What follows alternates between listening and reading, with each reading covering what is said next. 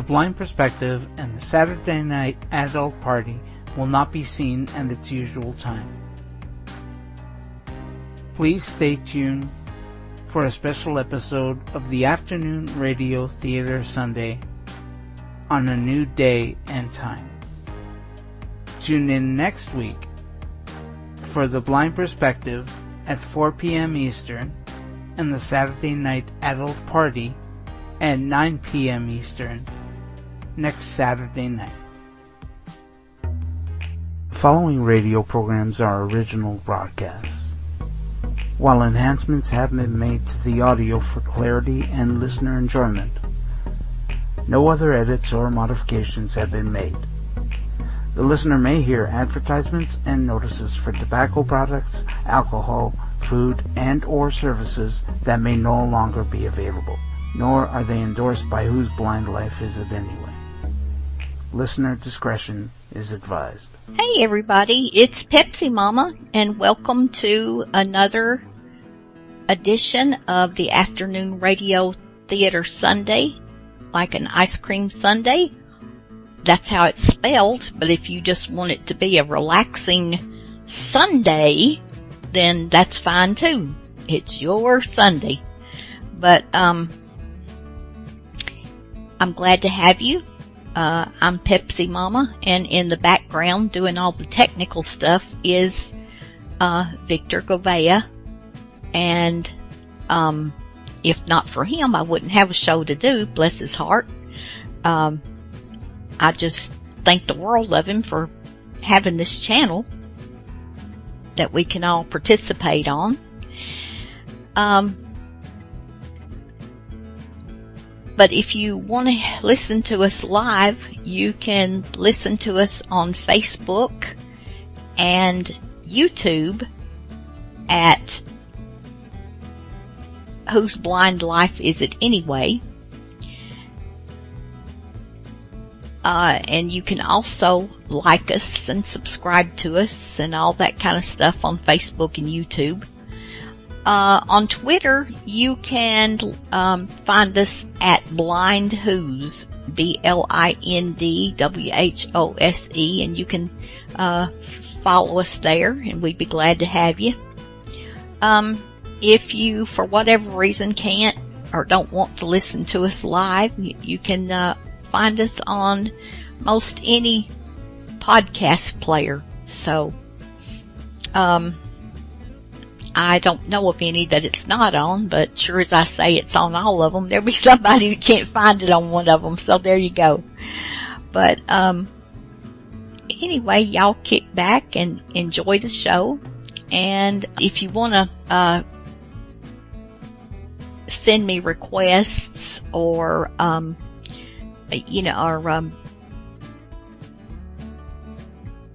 what you like, or, what you hope I don't play or whatever, then, you can send me an email at afternoonradiotheatersunday, SUNDAE, like an ice cream, afternoonradiotheatersunday at gmail.com. And I'm always glad to have your requests. In fact, I put a couple on, last week, and I've got a few more out today. And, so this first one that I'm going to play for you, it's The Fat Man. And, he's a detective, but he's a grumpy old thing. He's not a jolly fat man at all. And, but I tell you what, if he's a fat man though, he sounds like he works out, so I don't know. But, anyway, this one is called Murder Squares the Triangle.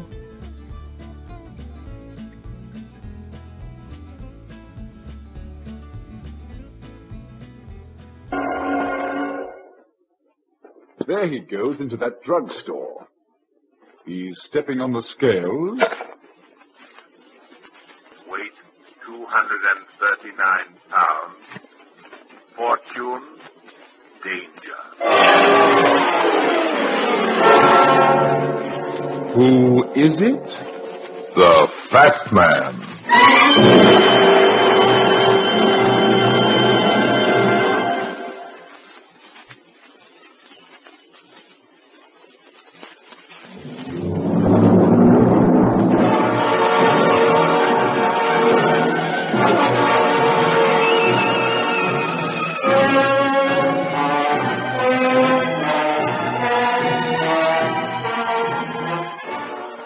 Love is a nice emotion.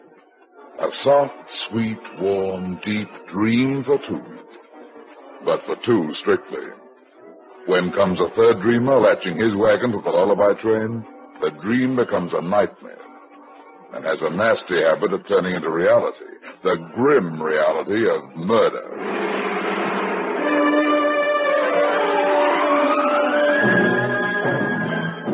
And now here's the Fat Man in Murder Squares the Triangle.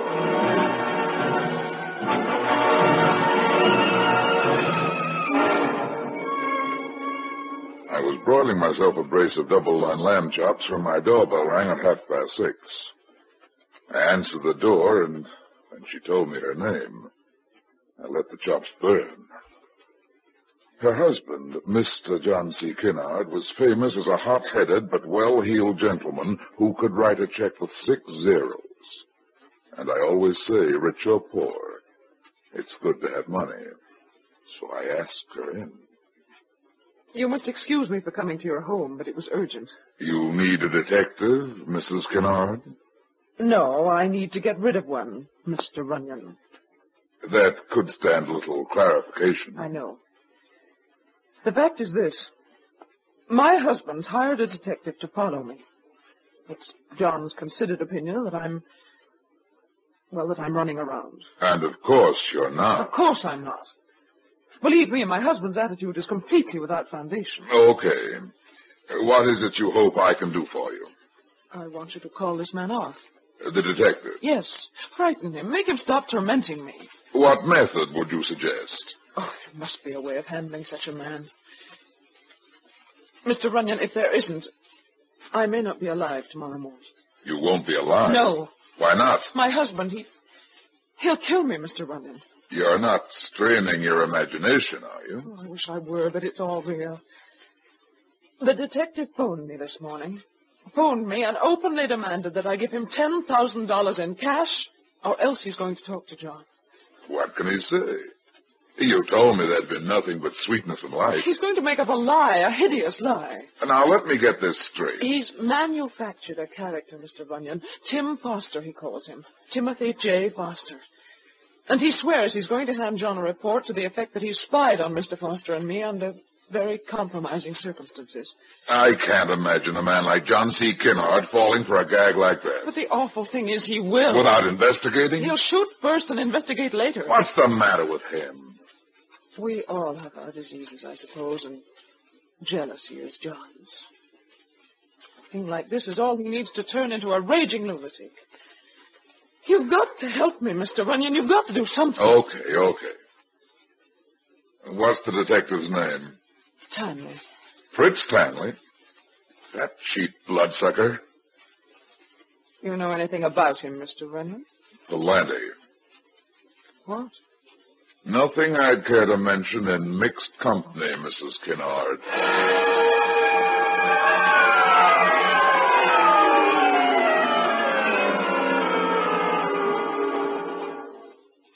She'd spoken highly of her personal checking account, and the fee we agreed on made beautiful music.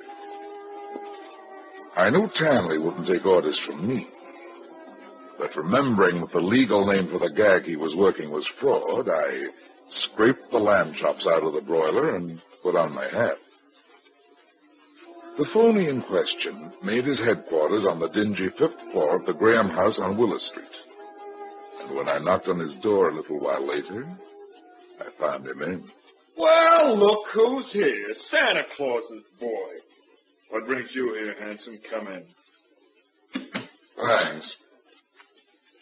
Word is that you want to cash in big on a little game of tag you're working for Mr. John Kinnard. Anything wrong with that? As I hear it, you're threatening to make report on the antics of your client's wife with a Mr. Timothy Foster. And it wouldn't take a genius to nail you for fraud, Stanley, if it happens that Foster doesn't exist. yeah.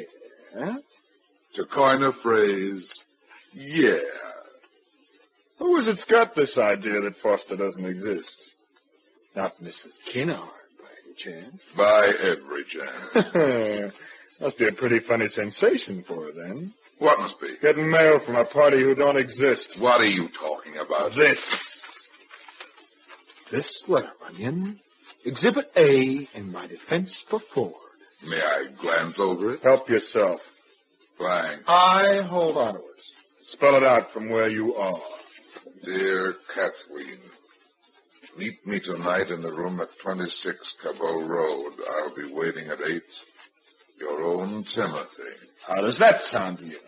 Stylish stout. Where'd you get that? The bimbo Mr. Kinnard loves tossed it into a corner wastebasket early this a.m. What happened to the fraud conviction, powerhouse? You plan to show that to your client, Stanley? Me? No. No, I don't plan to show it to him, Runyon, because I already did. You don't say. 20 minutes before you gumshoed in.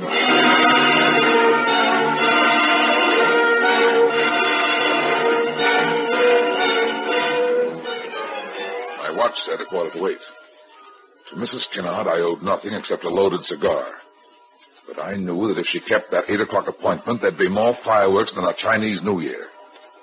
So I left my gruesome brother detective, grabbed a taxi, and gave the address on Cabot Road. My watch showed a shade after the hour as I got out of the cab and rang the bell. I'd rung it 3 times before I saw the door was off the latch. So I went in. Timothy! Timothy, no! No!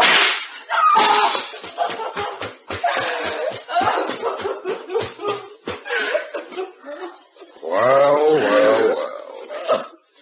Looks like an early 4th of July. I'm Brad Runyon, Mrs. Kinnard. Remember me? Who's the man on the floor? It's my husband. Your husband? Yes. I see John came with a gun in his hand. What happened? A slight case of backfire? Tell me, is he dead? He sure is. Oh, it can't be. It can't be. It's been, sweetheart. Sealed and stamped. The question before the house now is, where's the tenant? What? Where has he taken himself?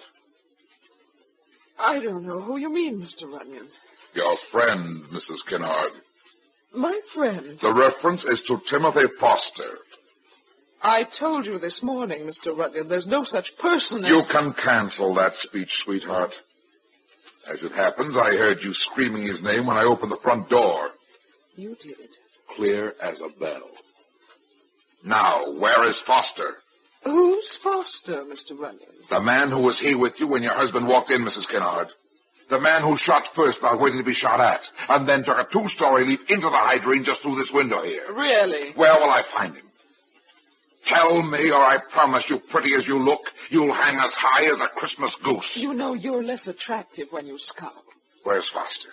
Where does he live? What did you get to making here, mister? Huh? Oh, who are you? Me? Pedersen. Janitor. I think was maybe from here a big noise, no? Reasonably big.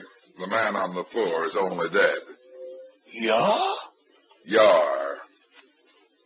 What do you know about Mr. Foster? Mr. Foster? The man you rented this room to, remember? I not rent rooms. Not no tenants. My place is in the basement. Somebody rents these rooms. Who is it? Mrs. Heufels. She rents them. And where is she? He's on trip away to her mother's. When does she get back? He tell me she come home tomorrow at 12 o'clock. Well, that's the ball game, Mrs. Kinnard. What do you mean? I mean, you may as well open up. Mrs. Heufels is going to keep no secrets. She's seen Foster, she's dealt with him, and she'll talk so fast and loud, we'll know enough to land him in jail by tomorrow noon. Really? Really. And look, sweetheart, you're standing on the threshold of trouble deluxe. If you take good advice, you'll... Oi, what's this? They're overdue already. Yeah, the police. Somebody else hear big noise. Somebody send for them. Well, this is it, Sugar Plum. There are going to be questions, lots of questions. There could even be confusion. You're so efficient. You're pretty, too, but this is no time for orchids. John C. Kinnard was a mogul in this man's town, and his murder won't go unsung. The newspapers will make such a noise, there'll have to be a conviction. It's nice of you to care, Mr. Runyon. Do I have to tell a woman of your intelligence that your own safety's at stake, Mrs. Kinnard? Do I have to tell a man of your intelligence that Timothy means more to me than my own safety, Mr. Runyon?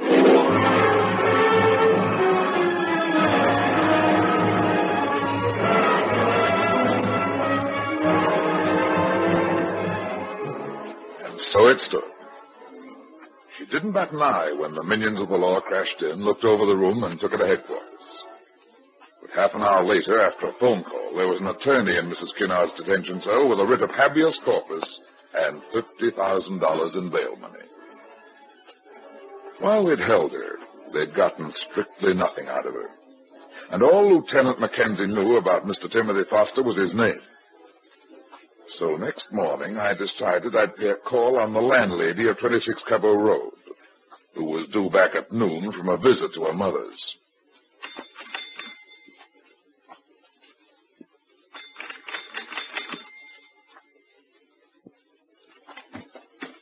Yes? Mrs. Heupels? What is it you want?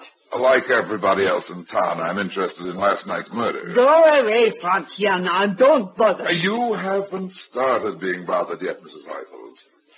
Wait till the DA gets here. The DA? He's gonna come here? In time, and not a lot of time at that, he's bound to. But if we get together and have the right kind of talk, we might manage between us to keep the police away altogether. So, come inside. Who are you? Private detective. What is it you want to know? All about him. Who? Your second-floor boarder. And who is it will look out for me? Why does anybody have to look out for you? That's the way it is.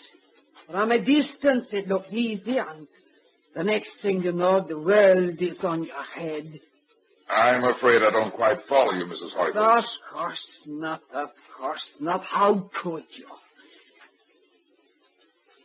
Go in the dining room and keep quiet. Why all the secrecy? Do what I tell you.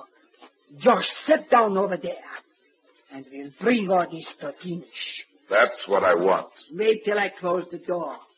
You may wonder why I'm being so careful, but if anybody heard it, it might be dangerous.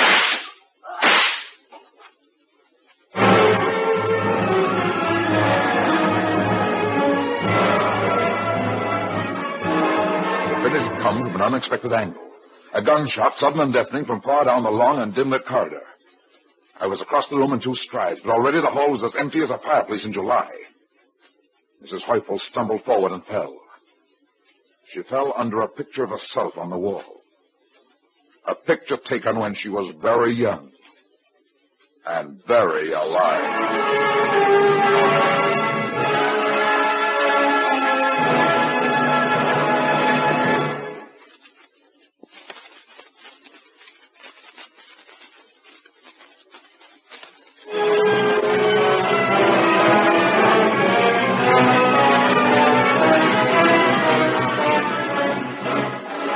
Mrs. Heupels lay dead on the carpet. With her passing went my best hope for a fast finale to the Kinnard killing. When I broke the news to Lieutenant Mackenzie, I could hear the ragged edge of despair in his voice. To soften the blow a little, I pointed out that now at least we knew Foster had been in the neighborhood as late as 12:15. After I hung up and sat a while in quiet speculation, my mind suddenly focused on a certain detective, a hard-bitten gent who had been overlooked. And as soon as the police arrived, I took my way once again to the Graham house on Willis Street. Beat it, Runyon. Take it easy, Tanley. Take it easy. I told you to beat it. Is that the way to talk to a friendly colleague? The friendly colleague will either take himself a walk. Go on in and sit down. What have you got with me, Powerhouse? Not much. Only a certain John C. Kinnard, who earned his money the hard way, might be alive today to enjoy it. If you hadn't stuck that note under his nose and let him go off on a rampage to get lead in his chest. I did what I was paid for. Where do you come off telling me my business? It just seems to me that the detective who actually spotted Foster with Mrs. Kinnard ought to have a pretty clear picture of what he looks like. Did you figure that all by yourself? With a minimum of prompting from the audience. You say you saw him, Tanley. And who's saying not? How often did you see him? Often. How close? Close enough to know. Then let's have it. He's about 6'1", brown hair, gray eyes, walks with a cane and drives a black 41 Ford sedan. Thanks for the information, Tanley. I'll pass it along.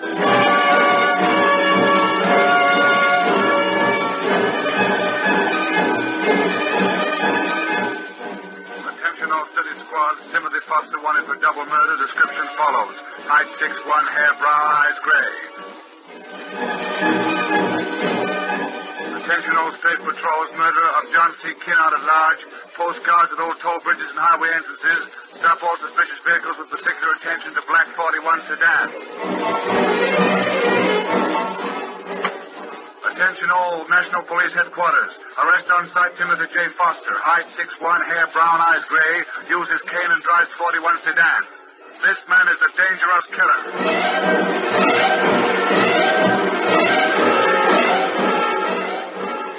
And I did pass it along to the police, who broadcast it near and far.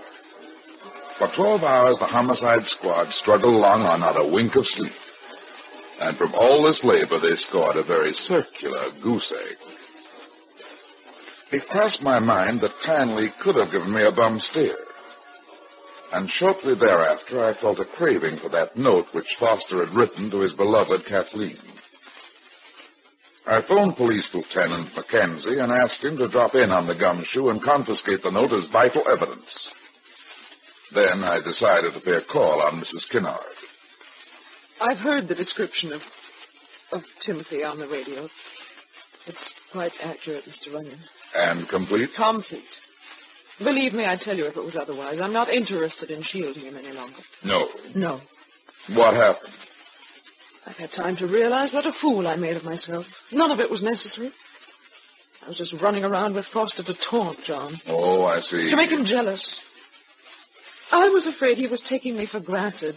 You see, I really loved my husband. That is news. He's gone now, and I can never undo what was done, but, well, I'm making every attempt to have deserted him. That's a little after the fact, Mrs. Kinnard. Tell me, how do you do such a thing? Well, for instance, his monument. I've written the epitaph myself, see? Here it is.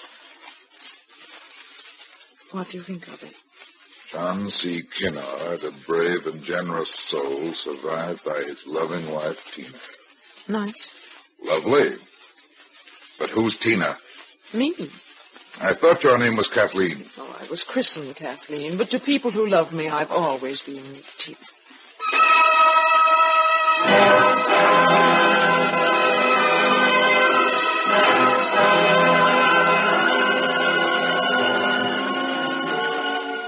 I left her and went down to the drugstore for chocolate malted.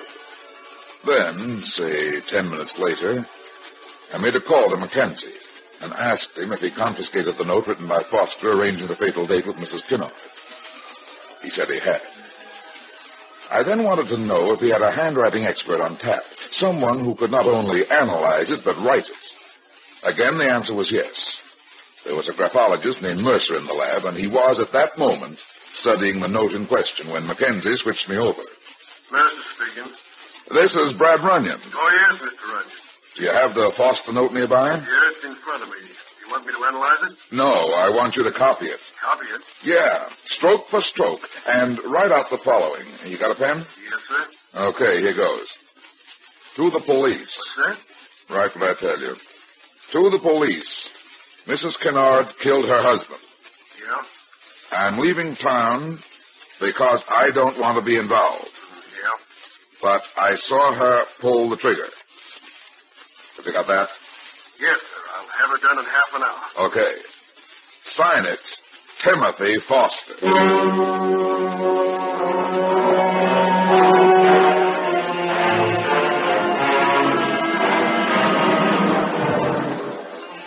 I went over to headquarters and arranged with Mackenzie to take out the little document. And then went calling on that gentleman of the old school, Fritz Tanley.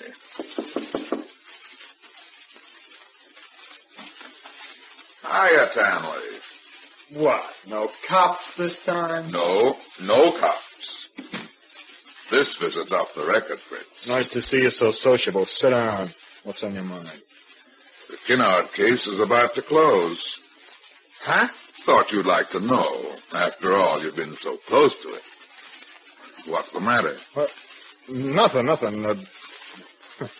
What should be the matter? You look surprised. After all, the case has got to close sometime. Who says not? Well? Well, what? What's the payoff? Who did it? A certain much-discussed bimbo. Mrs. John C. Kinnard. Who? Kathleen, Tina, the dead man's wife. You must be nuts. Why, Fritzy? Well, I mean, how you figure? Oh, new piece of evidence clinched the deal. What piece of evidence? This note. Exhibit B. It is a note. To quote you, Fritzy, it is not a piece of veal. Can I see that? Sure, from where you're sitting. You're far-sighted. Spell it out. Mrs. Kinnard killed her husband. I'm leaving town because I don't want to be involved, but I saw her pull the trigger. Who wrote that? The signature's there. Timothy Foster. And the script is identical with the first note. The one about the date on Cabot Road. You can see now why I say the case is about to close, huh, Fritzy?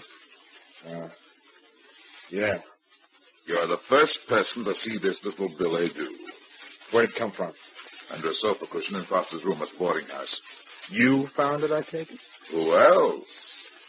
What kind of angle are you looking to cut here? Isn't it all too obvious? It's N.G., Runyon. Why? Because she didn't kill Kinnard. You mean you don't think she killed Kinnard? That's right. I don't think she killed Kinnard. Okay, you have a right to your opinion, Stanley.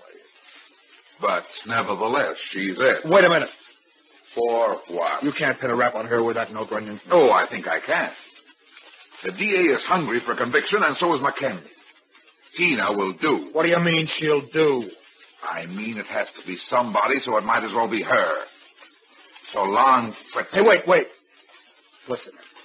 Mackenzie's waiting for me, Stanley. She's innocent. She didn't do it, I tell you. She didn't do it. I can make out a pretty nice case. She had motive and opportunity. What about the murder weapon? I've got that, too. Found it in the hydrangea bush outside the window. You're a liar, you dirty swine. What do you mean? You haven't got the murder weapon. Who says I have? I say you haven't. Why not? Because here's the murder weapon. Right here. That's so. And it's going to come in real handy again. What do you mean? To put a slug in a too smooth operator. Me by name? Who else by name? Foster didn't write that note. You had it written. How can you be so sure? Foster could have written it, couldn't he? You know all about it. Powerhouse. That I can see. You mean that there's no such person as Timothy Foster? Could that possibly be what you mean? Couldn't be that you invented him out of thin air to be a fall guy. Yeah, it could be. Could it be that you did more than trail Mrs. Kinnard? That you caught up with her, fell in love with her, and invented a man named Foster to lure Kinnard into the trap of 26 Cabot Road? It's possible. And it's what happened. Yes, it's what happened. You rented the room from Mrs. Heufels as Foster. And when she was about to talk, you killed her, cool and deliberate. So she wouldn't upset your dream of a blue heaven with Tina Kinnard and her husband's millions. Was that the play, Fritzy? Exactly, king size. And now, before we wind up your shining career, can I ask one? The floor is yours. How did you know all this? Just one of those nasty gags that nobody can count on, did the trick, Fritzy. When you wrote that first fake love note from Foster to Mrs. Kinnard, You had him address her as Kathleen. And then today, unsolicited, the lady tells me that to people who love her, she's always Tina. You knew from that? From that, I started thinking.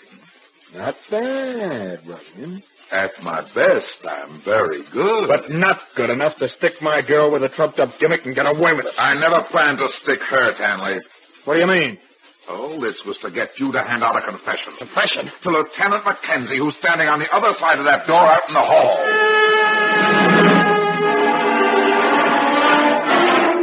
For a moment, he doubted me. Then he decided I was on the level and turned, firing as he swung. The bullets went wild, nosing into the doorframe. Before a third slug could better his score, Mackenzie opened fire, and Tanley grabbed his chest and pitched forward like a sack of grain. I'll get it, Mac. Hello? Hello, darling. Who's this? It's Tina, sweetheart. How are you, Tina? You don't sound like yourself. Is this Mr. Tanley? No. Oh, I'm so sorry. Is Mr. Tanley there? Yes. May I speak with him, please? I'm afraid you can't. Why not? Because, Tina, Mr. Tanley's dead. Oh, no. No. Yes, sweetheart. And I think you'll find that little boy Blue will be blowing his horn in front of your house shortly, so don't go away.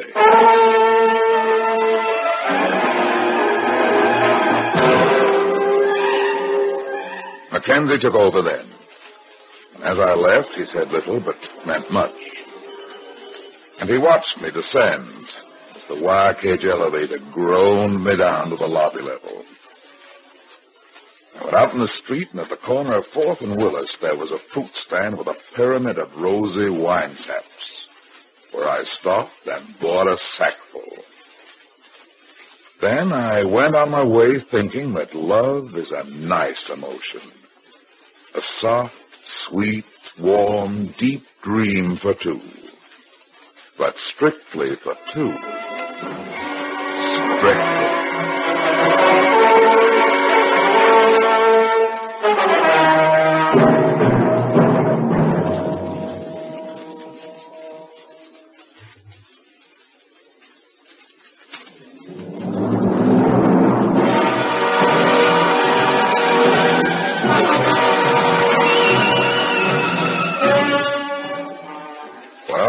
That.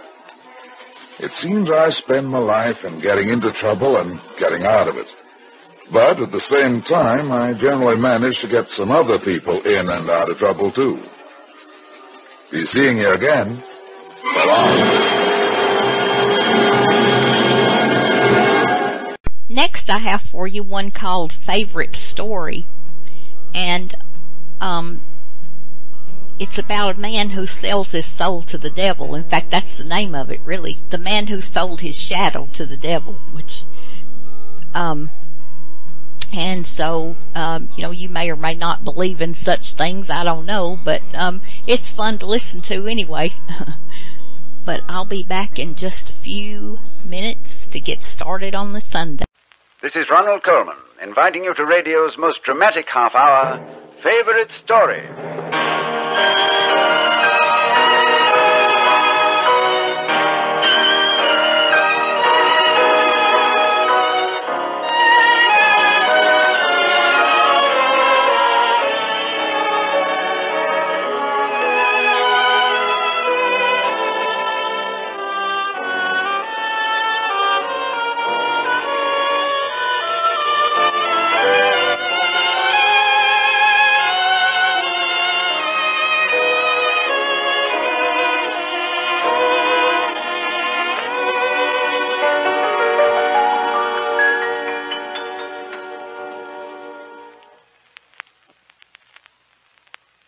There's one surefire way of spotting the devil.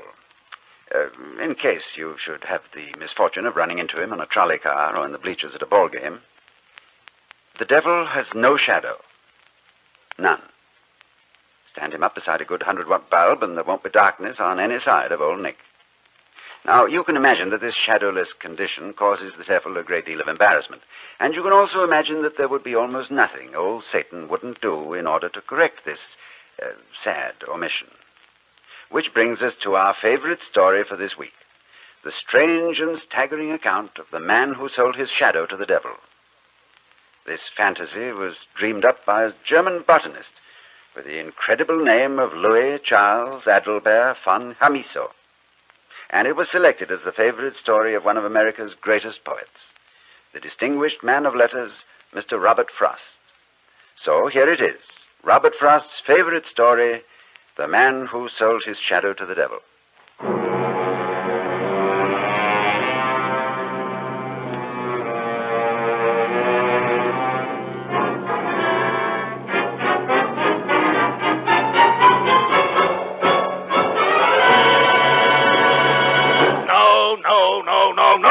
But, sir, Mina and I are in love. We want to be married as soon as possible. You don't have very good ears, Peter. I said no.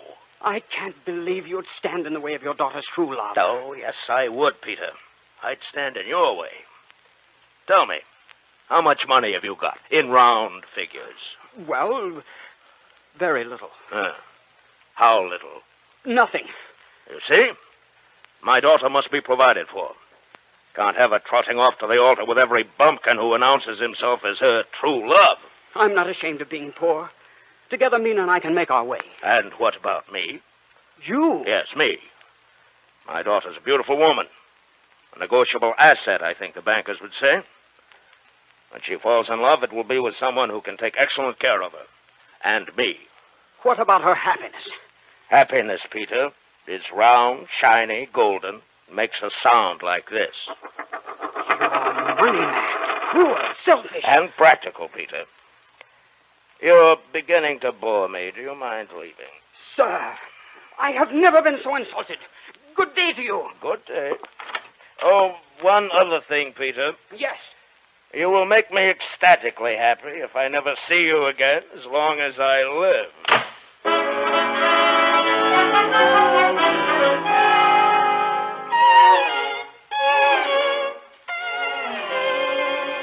Then what did he say? He called me a bumpkin. And he said I bored him. And he ordered me out of the house. Oh, that's Father. Oh, Mina, we can't let him ruin everything for us. Let's be married anyhow. Peter, how can we? What would we live on? If I only had some money or a position. Peter, you're going to get one. One what? A position. How? Socially. Socially? Other people get positions that way, Peter. Positions that pay good money. And if you're making good money, Father won't object to you. You know Father. Yes, I do. I know. I know just what we'll do. We're going to a party tonight. Where? At the big house on North Street Hill. I read about it in the paper. Mr.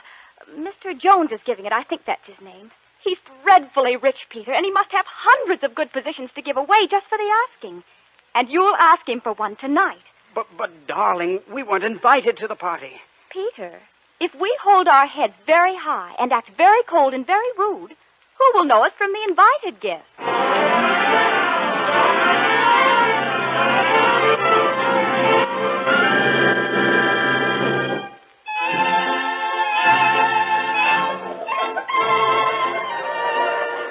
Oh, isn't this exciting, darling? The violins, the jewelry, all the beautiful people. Mina, that man over there, he's looking at us strangely. He's looking at everybody strangely. Stop worrying, Peter. All the same, Mina, I'd rather... Oh, look. There's a count. Count? Nobility, Peter. A real-life count. And a baron. And a duke. You realize a duke is almost a prince? Oh, wouldn't it be heavenly to be a princess? I'd be quite happy if I was just a plain, everyday count. Peter. Hmm? There's Mr. Jones right by the staircase. It's his party. Darling, let's go home. Oh, Peter. If you love me, if you want to marry me, you'll march right up there to Mr. Jones and tell him to give you a position. It's our only hope. All right, Mina. I'll do it. Because I love you. I'll be right behind the banister listening. And then, Your Excellency, the old man turned to the fish peddler and said... Mr. Jones? No, he said... Who are you? I've got to talk to you. I'm telling the Baron a story. This is very important. I want a position. You do? A good position with good pay. Well, doesn't everybody? I'm very serious, Mr. Jones. Yes, I can see that. Well, tell me, young fellow, what can you do? Oh, anything and everything. I wouldn't hire you if you were the last man on earth. Why not? Because you're stupid and a bumblehead, and because you spoiled my story. Now, as I was telling you, Baron, the old man turned to the... Mina. Oh, there you are. I heard what Mr. Jones said. Mina, I'm sorry. I heard everything. Mr. Jones is right. Father's right. You are a bumblehead, and you'll never amount to anything as long as you live. Oh, Mina, my precious darling. Now, don't you start saying nice things to me, Peter. It won't do you any good. I've made up my mind. You needn't trouble yourself calling on me anymore. I won't care to see you. Good night, Mr. Nobody. Mina. I'll see myself home. Don't you, Father? Oh, Mina. You can't just go away and leave me. I've been watching you. What? I say, I've been watching you. I know. I don't belong here. I wasn't invited. I'm going now. I wasn't invited either. You weren't? I just came. So did I. I've been watching you, Peter. How do you know my name? I've been listening, too. How can Jones be so cruel to you? So harsh and unkind? Do you know Mr. Jones? I've had my dealings with him, and I can assure you without fear of contradiction that Mr. Jones is a man without a soul. It isn't just his being rude to me. It's that I've lost Mina. Such a fine girl. She is a fine girl, and I love her with all my heart, and she loves me. But I have to make some money and prove myself to her. Peter, I think I can be of some help to you. Can you find me a position? Some very profitable work? I have gained quite a reputation for my ability to find work for idle hands.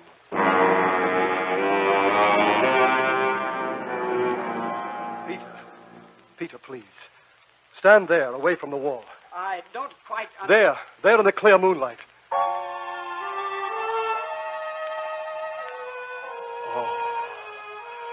Oh, it's beautiful. Just stand there in the moonlight, Peter, and let me look at it. Let me drink it in. So clean and sharp and black. I don't understand. Peter, I want to buy your shadow. You want to... Oh, you're making a joke with me. What's the matter? Isn't your own shadow good enough for you? It's very cruel of you to laugh.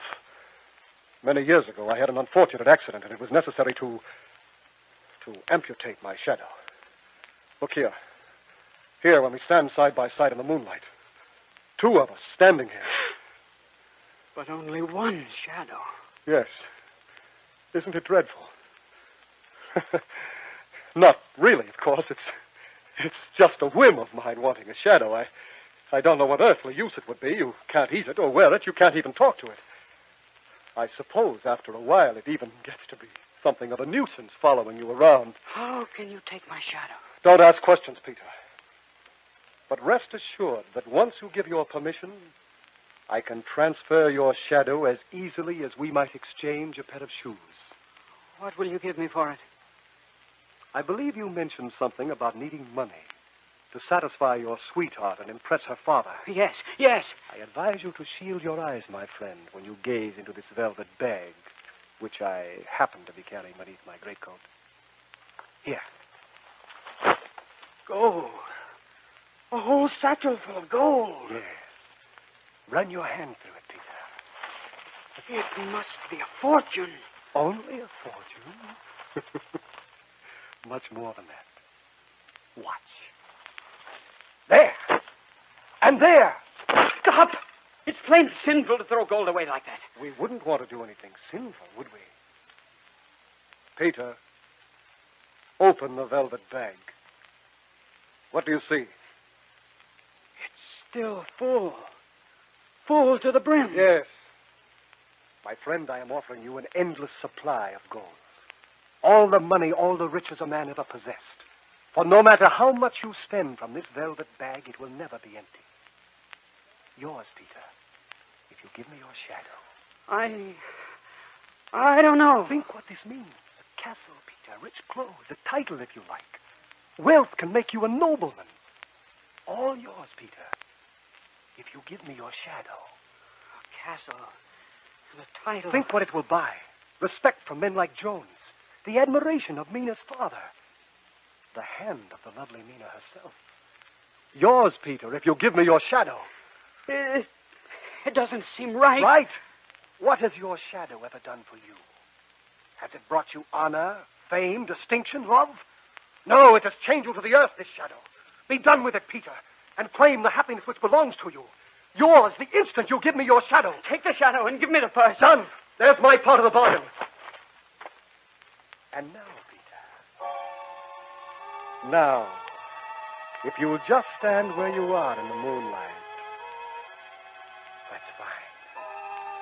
I grasp your shadow firmly above the shoulders, and I tug gently at first to loosen it, and then I pull and pull and I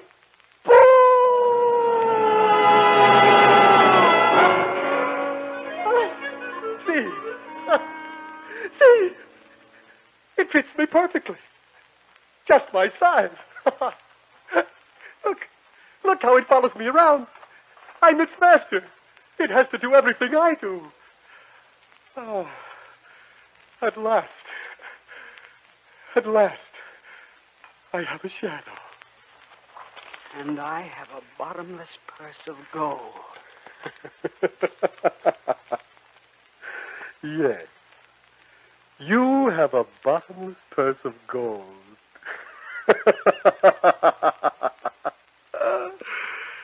You poor fool.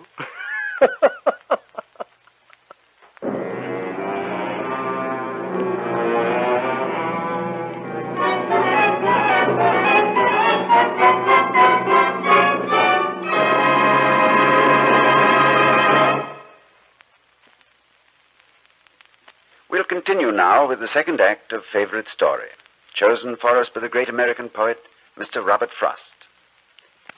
It would seem offhand that our friend Peter had made himself a rather good bargain in selling his shadow to the devil. But there is a well-founded rumor, I believe, that contracts with the Prince of Darkness have an unfortunate habit of turning into boomerangs. Let's find out what Peter's doing now with his bottomless purse of gold.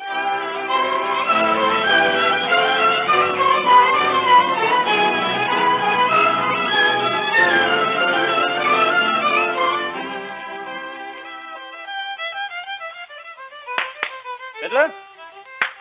Fiddler! Yes, Mr. Peter. I want to hear something slow. Very good, Mr. Peter. Bendel? Bendel! Where are you, Bendel? Coming, sir. Coming, Mr. Peter. You'll have to be more punctual, Bendel. I demand punctuality from my servants. I understand, Mr. Peter. I was merely following your orders.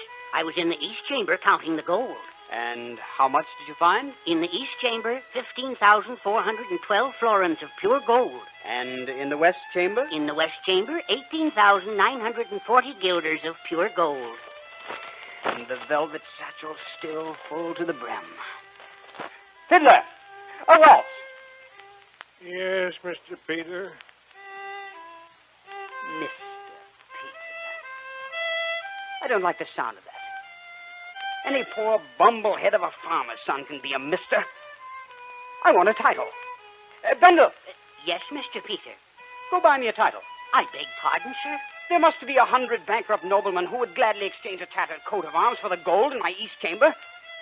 Well, Bendel, what are you waiting for? Go buy me a title. Yes, sir. Whatever you say, sir. Fiddler! Yes, Mr. Peter. Play me something with majesty, pomp, magnificence. Something fitting to nobility. Very well, sir. But I am only one fiddler.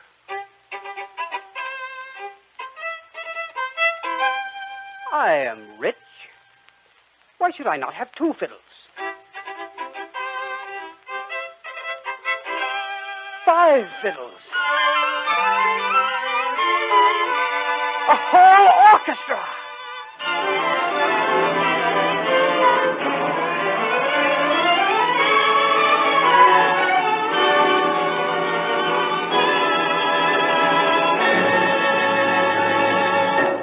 My dear, dear boy, Mina and I are delighted about your good fortune. Delighted. You mean you would no longer stand in the way of our marriage? Oh, now whatever gave you that silly idea? Mina loves you, and I wouldn't think of interfering with her happiness. Of course not. Where is Mina? Well, I brought her here to see you. She's waiting in the hall. I'll go to her.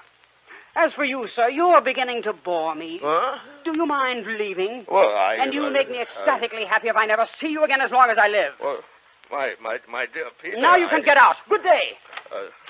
Good day to you, Peter, sir.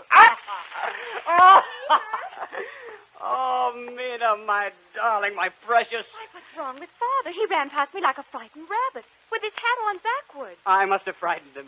No matter. He approves of our marriage now, darling. So there's nothing to stand in our way. That is, if you still want me.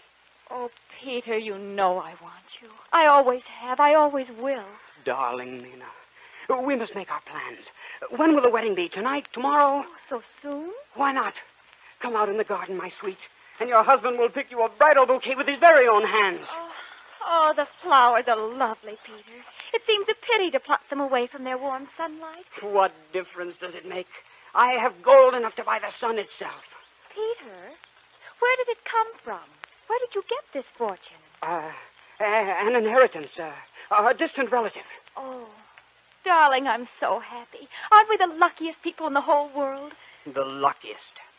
And by far the richest. Peter, isn't that curious? What, dear? Why, there doesn't seem to be any shadow where you're standing. No shadow? Now, what do you suppose would cause that? I don't know. Don't tell me you're a magician of some sort. Peter, what's wrong? You look pale. Get in the house. But in the dark. We must get out of this cursed sunlight. There. That's better. Why, what's wrong with you, Peter? Nothing. Nothing. Out there in the garden. Why didn't you cast a shadow? Because I don't have a shadow. You have no shadow. Only the devil has no shadow. Oh, Mina, you're wrong. The devil has a shadow. He has mine.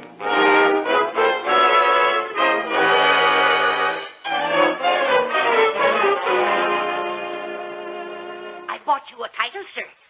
You're a count now, and everyone must call you Count Peter. Will that make her love me, Bendel? Will that make her come back? Who, sir?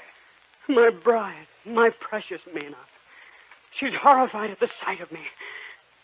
Bendel, you must run another errand. Yes, Count Peter? Go to the hotel. Find a stranger, if he's still there. What name he goes by, I don't know.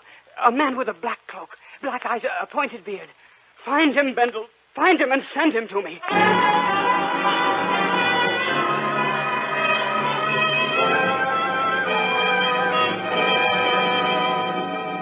I searched everywhere, Count Peter, sir. Nobody knows where this... I'll see who that is. No, I don't want to see anyone. Well... You can't come in. My master won't see anyone. It's all right, Bendel. It's Mina's father. Well, sir, what do you want? I want to see if it's true.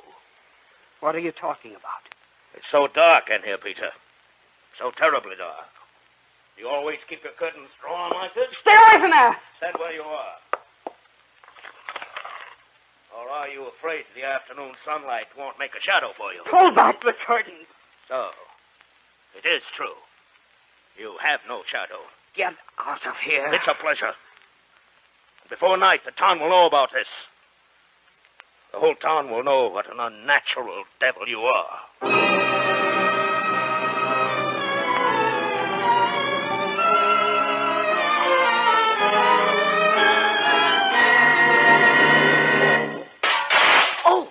They've broken every window in the house, Bendel.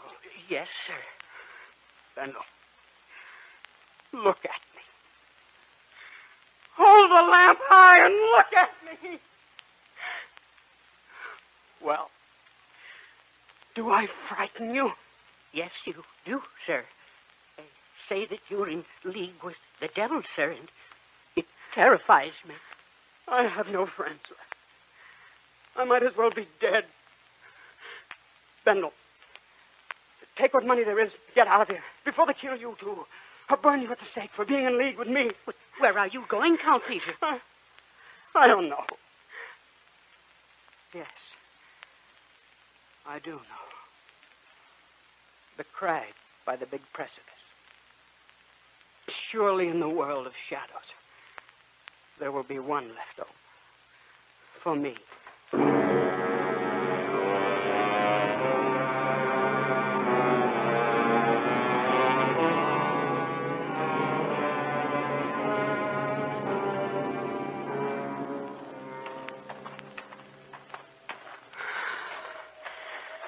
Such a high place. Such a far journey. Goodbye, Mina. Forgive me. Now, I wouldn't do that, Peter. You! Yes. I'm always around when there's a good bargain to be had. Now, before you jump, perhaps we can effect another little trade. What do you mean? How would you like your shadow back? How would I? Oh. You missed it, did you? I'll give you everything for it. The purse, all the money, everything. No need. You can keep the purse and have your shadow back, too. What do you want in exchange? A simple commodity, hard to find on the open market. You see, my young friend, some people collect coins or stamps or antiques. My hobby is slightly different. I collect second-hand souls, slightly used sometimes, but in good condition. Get away! Now, if you'll just sign this little agreement, I will transfer back your shadow in fine condition and completely renovated. This is the standard contract. Don't bother to read the small type. I, the undersigned, hereby transfer all rights to my soul, immortal and otherwise, etc., etc. Sign here. Get away, devil! I want no more of your trades! I never force a sale. The customer is always right. But, Peter, should you ever care to reconsider this transaction, you need only to rattle the purse, like this. See? Just a simple flutter of the wrist, and I'll be here in an instant. And we can make our jolly little trade, right? Oh, and I wouldn't jump if I were you, Peter. You have no idea how a fall like that can reduce the trade-in value of your soul. Peter, wait, don't! Mina! Bendel told me you were coming here. Peter, you mustn't. I love you. You love a man without a shadow. Oh, Peter. Oh, I can have a shadow easily enough. All I have to do is rattle this person. He'll give me back my shadow. And what must you give him? My soul. I'll go now, Mina. You'll never see me again. No, Peter. Stay with me. How can I? Wherever we go, I shall be mocked and abused. I don't care. No, there's another way. Let me rattle the purse, Mina. I shall have my shadow back, and we will have a good life together. And your soul? Peter, I know what to do. You mustn't ever be tempted to call him back. How deep is this chasm? It is bottomless, they say. Give me the purse. No, Mina, don't throw it! There. No one will ever rattle it again. Do you know what you've done? Do you know what this means? Yes, darling. Mina, I'll never have a shadow now. If from now on we stand very close together, Peter, my shadow can belong to both of us.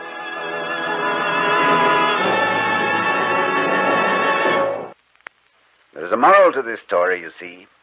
Under no circumstances should you be persuaded by the devil or any other clever salesman to trade in your shadow on a newer model. The young man who played Peter in our favorite story production was Sam Edwards, and the devil came to life in the person of True Boardman. I know you'll join with me in thanking our distinguished selector, Mr. Robert Frost, for choosing The Man Who Sold His Shadow to the Devil as this week's favorite story. Next week, Coleman has a chance to act. It's a character I've always been very fond of. The bad boy of the Middle Ages, Francois Villon. I'm looking forward to playing Villon in Robert Louis Stevenson's gripping short story, Lodging for a Night. It was chosen by author Frank Sullivan as his favorite story. We hope you'll be listening.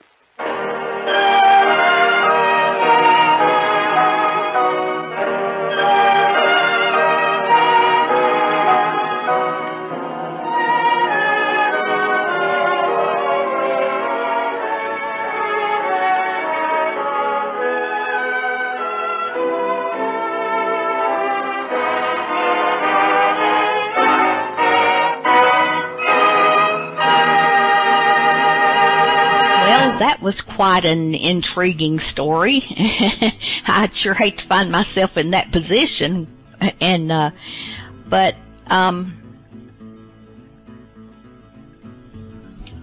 next we have this next one is called Federal Agent, and it kind of reminds me of the FBI stories, except this one seems to center around one agent, but he sounds just like all those others. Federal Agent.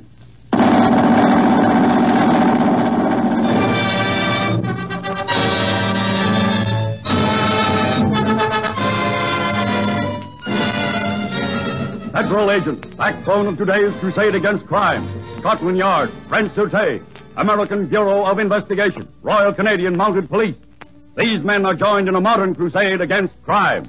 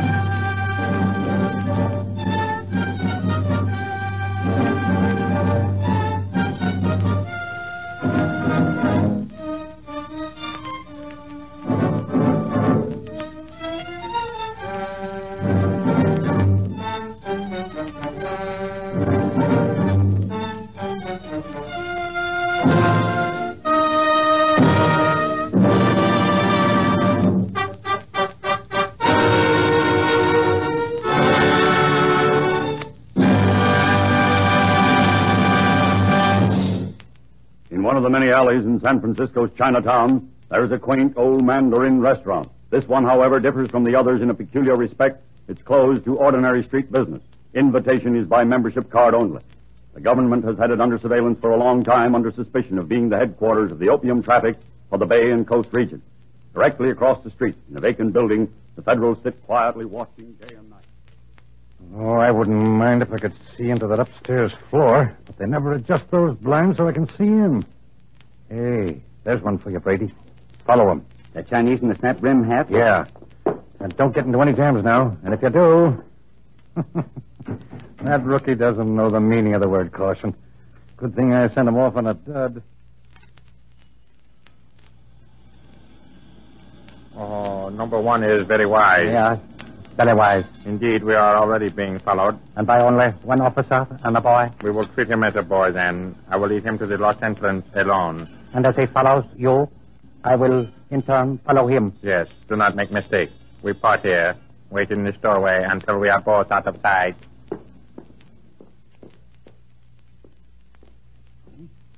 The other one's gone now. Well, I'll follow this baby then. Looks like a bum bet to me.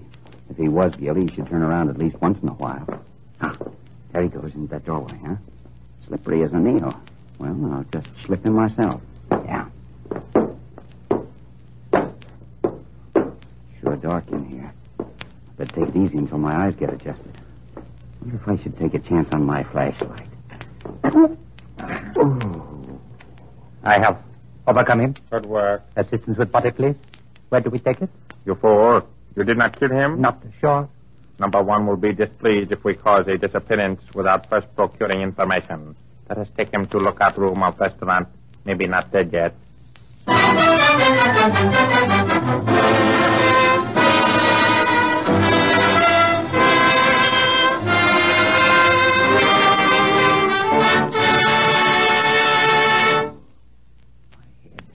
Where in the thunder am I? Oh. So you decided to come too, huh? Who are you? Me, I'm Santa Claus. Now, I already know what you are. That's convenient. Oh. Who am I? You're a government flatfoot, that's what. Yeah, and it don't do no good reaching for your gun. Yeah. See, it's been removed. The Chinese boys took care of that. Say, look, partner. Don't call me partner. See, I hate bull. Oh, put the gun away. I couldn't jump you if I had to. I wanted to ask you, where am I? What do you care where you are? Plenty. I'm interested in my location at all times. So's the number one. Ah, number one, huh? I'd like to meet him. You have that pleasure now? Oh, there you are. Peekaboo. This is no time for levity. Well, what is the time, anyway? To you, it will be eternal unless you comply with my very simple request. Oh, sure. At your service, number one. I see we both know each other. And the same fool supplied both information. I didn't tell him nothing, honest. Silence, pig. Now, Brady, here is paper and pencil. Gee, thanks. You will suffer peculiar torture if the sheet is not filled out with interesting revelations. You mean you want to know how many men you have on your tail, where the men are, how many we suspect, and stuff like that? Exactly. Oh, well, you'll have to tell me about your secrets first. The American sense of humor is very unwholesome to me. I give you exactly 1 hour.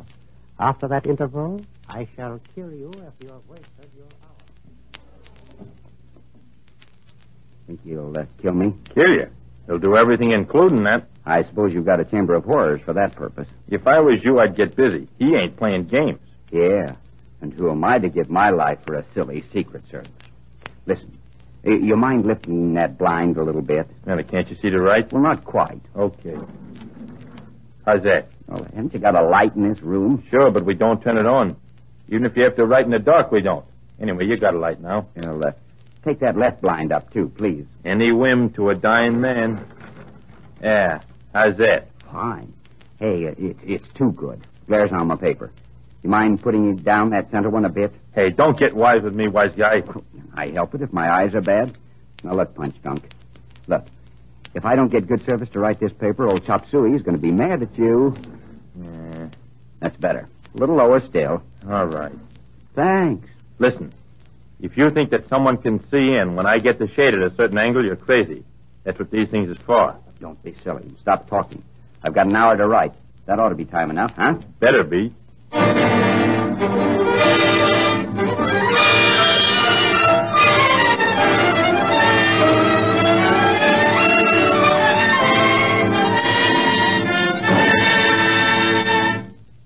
In the darkening alleys of Chinatown, lights begin to twinkle on. But soon something goes wrong in the city's electrical plant. The lights along a certain Wong T alley suddenly go out.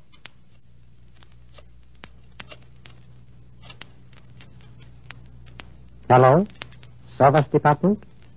Yes. I call again, stupid cow. This is 32 1/2 Wong T alley. We sit with only candles for light.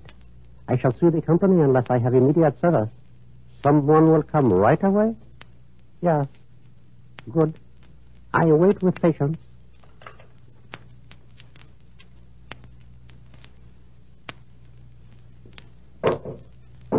Who is it? It's me.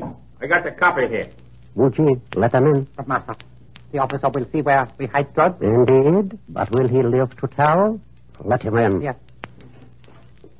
Gosh.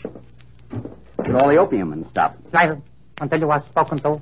It will be unfortunate if the paper is bare. Oh, I wrote on it. Here. It is unfortunate for you in any case, however. Dear Chop Suey, foolish beginning, Brady. How are you? I am fine, although I hate being in the presence of a rattlesnake without my gun.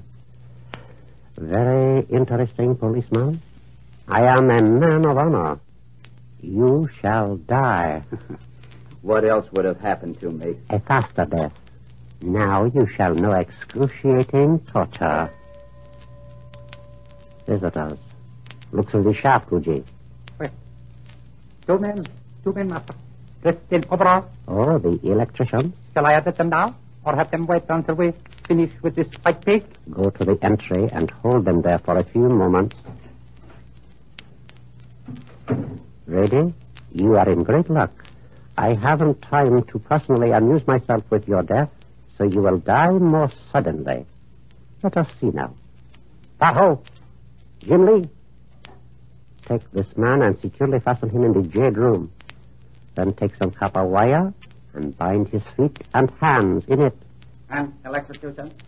Yes. Oh, now listen, number one. Can't I go along on that job? They might not ground him, and if they don't, he'll only get 110 instead of 220 volts. Sure. Let him help. Chop Suey, old stick. Indeed, Brady, it is a good idea. I admire your courage, but you are a fool. You're a fool to mess around with my death. I think not. Can you enjoy a bit of whimsy? A little joke? Yeah, shoot. The electricians are coming to repair the lights. But is it not amusing to know that you will be electrocuted in the same repair that gives me light? Take the wretch away. You won't get away with this, Chop Suey. You. Tell Wooji to admit the electricians now. Hurry, pigs. Get that last case out of here. And lock yourself in the basement with it. Make no sound.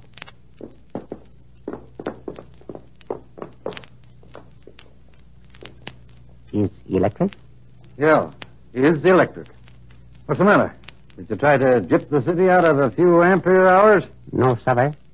No gyp, sitter. Lights go out in humble restaurant.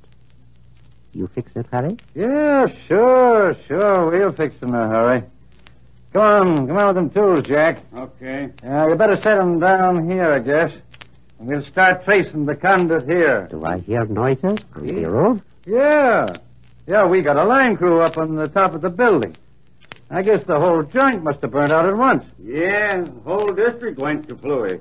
Is it customary for linemen to have such nice fingernails?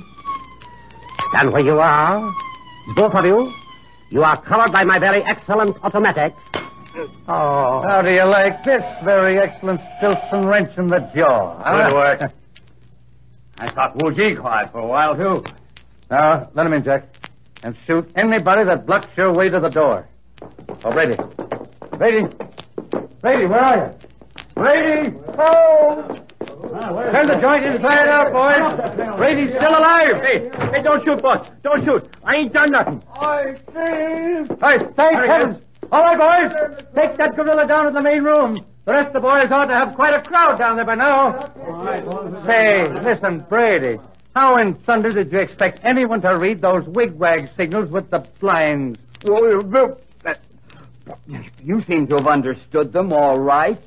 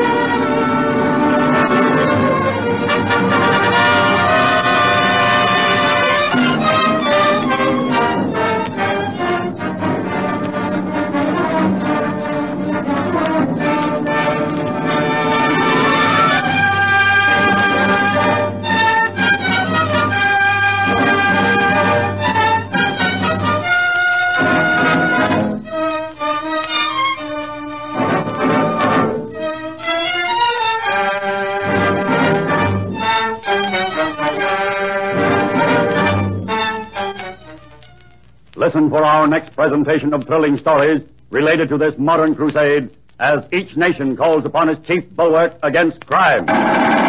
Federal Agent.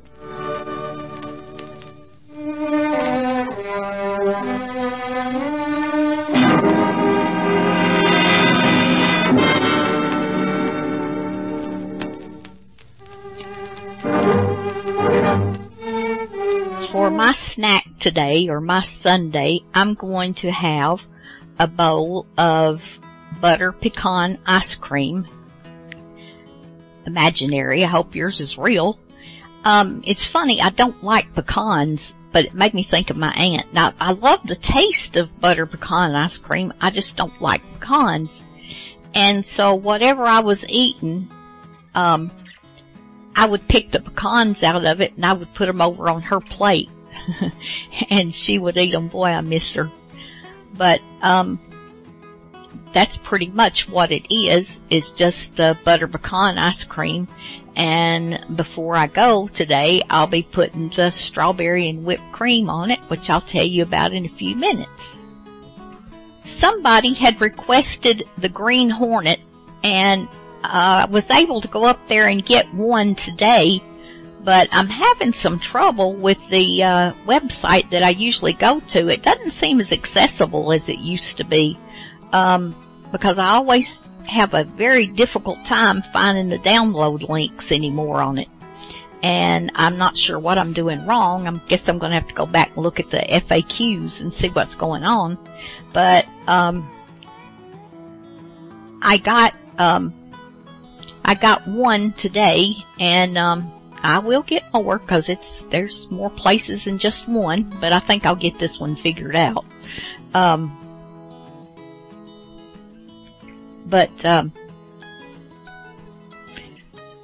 Anyway, the Green Hornet one that I have is called the Child Labor Racket. The Green Hornet.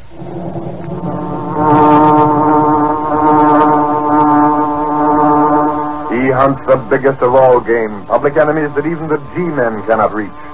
The Green Hornet.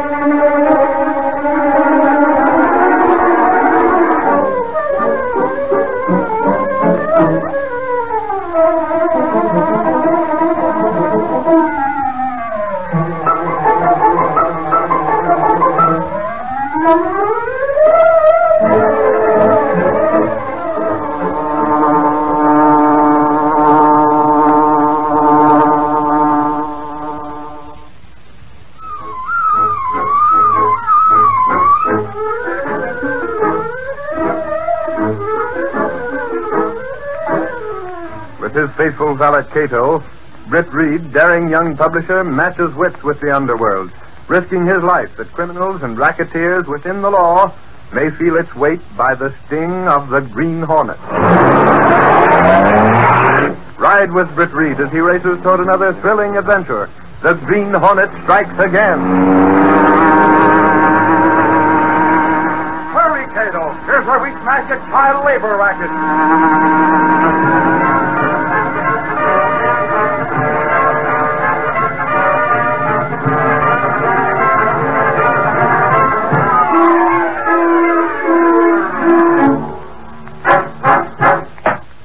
Dismissed with a warning. Next case, bailiff. Oh, thank you, Judge. Thank you. My boy, he only did it because I'll see that it doesn't happen again, Mrs. Curry. If it does, I won't dismiss it in night court. I'll have to remand your boy for juvenile court. All right, that's all. Can we go now, Ma? Yes, this way. Who's next here? What's the charge, bailiff? All right, step up here, young man. Gosh, Ma, did we do something wrong? It's all right, Tommy. We'll go home. But next time you got to be more careful when you sell the handkerchiefs. Oh, gee, I'm awful tired. What do I have to sell handkerchiefs for, Ma? For money, Tommy. We got to eat. I'll get left back in school if I don't do more homework. You get some sleep now. As soon as we get home, I fell asleep in class yesterday. Everybody laughed at me. Now, I only sold 4 handkerchiefs, Ma. It was sort of cold standing outside the big store. Only 4. You'll sell more tomorrow night, Tommy. I wish we had lots of money, so I didn't have to sell nothing. Wishing ain't heaven, Tommy. Hey, just a minute. Hey, hurry, Tommy. Now, wait a minute, lady. All right, we gotta get home. Hello, mister. Hello, son. How's the handkerchief business? Gosh, if everybody bought them like you, gosh, we'd be rich. Please, Tommy has to get home to bed. Now, take it easy. I'm a reporter, that's all, not a cop. We got nothing to say. Oh, gee, Mom, he's okay. He's the man who took the 4 handkerchiefs I sold. I told It's you way past your bedtime, Tommy. Open the door. Oh, Mom. You said you were tired. Now, we can't wait to talk to you. Just a second. I happen to know Curry isn't your real name. We can't... What? I thought that would stop you. What kind of a racket are you pulling? Why, Listen, Tommy. Yeah, mister? See that newsboy down the block a ways? Yeah, sure. Yeah. Here's 2 bits. Get me a paper, huh? Gosh, sure I will. Get a Daily Sentinel and keep the change. Oh, golly, gosh, thanks. No sense having the kid around, Mrs. Curry, or whatever your name is. I had to use the name. Otherwise, the judge... Listen, lady, you can't tell me a thing about judges or magistrates or how they act. I've been covering night court since I was a cub reporter. Here, this is one of the handkerchiefs your kid sold me, isn't it? Please, you don't understand. You ought to be ashamed of yourself. Sending that kid out at night to sell handkerchiefs. We need the money. I'm making myself to sell so that we can... Sounds like a good human interest story. Human interest? You mean in the paper? Yeah, sure. The Daily Sentinel. Please, you mustn't. Give me a reason. Well, we need the money.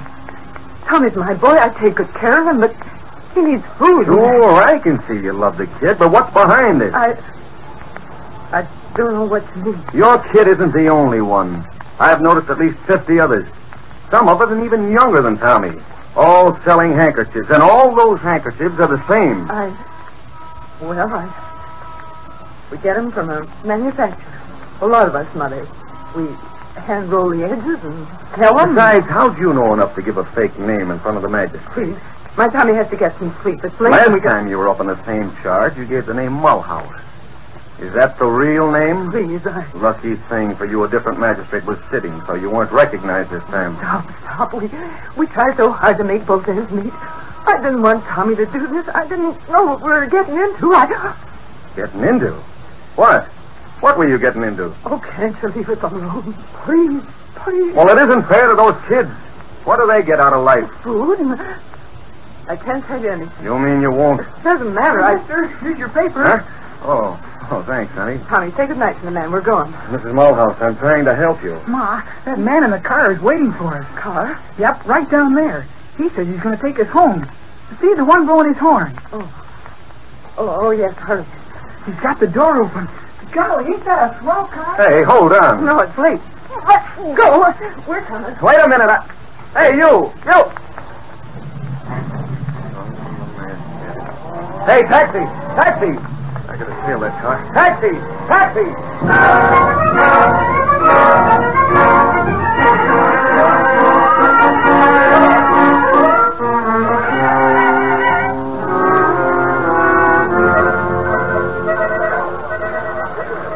I tell you, Gunnigan, it's a racket. It's gotta be. Hold your horses, Lowry.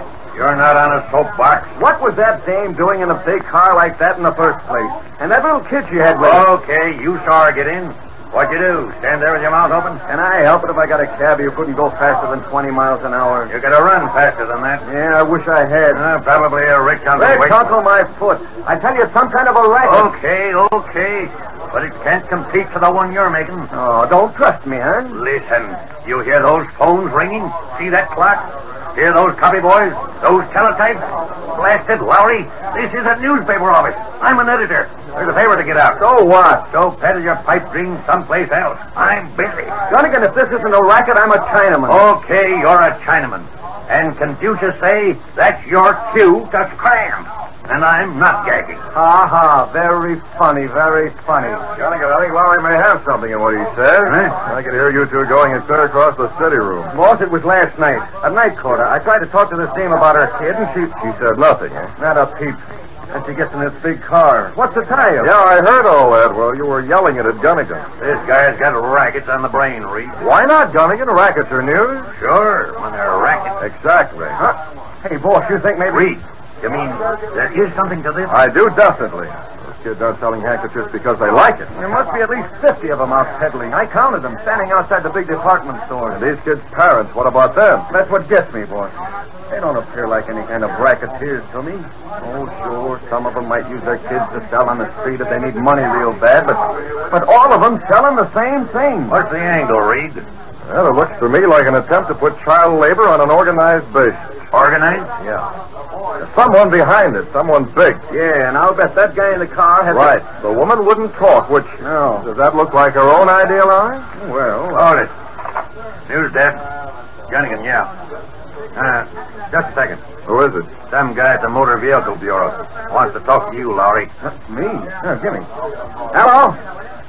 Yeah, Lowry talking. You got it? Okay, let's have it. Who owns that car?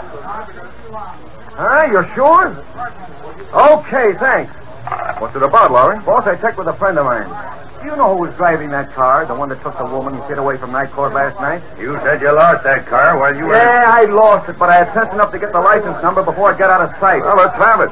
It belongs to a small-time crook named Grafton. Grafton? Yeah, and I'm going to ask that mug some questions. Hold it, Lowry. Boss, if I hurry, maybe we can make the earlier You're not going alone. Huh? Gunnigan, call headquarters. Get Sergeant Moran in on this. Right. Oh, boss, do I have to drag the law along? You go with Moran, Lowry. Sentinel works with the police all the time. Don't worry, if there's a scoop, he won't give it away.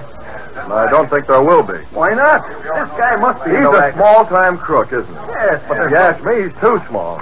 There's someone behind him. Okay, Lowry.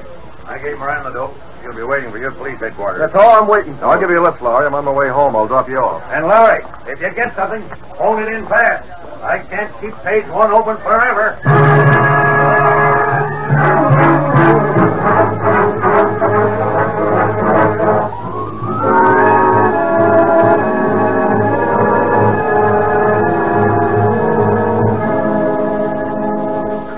Cato.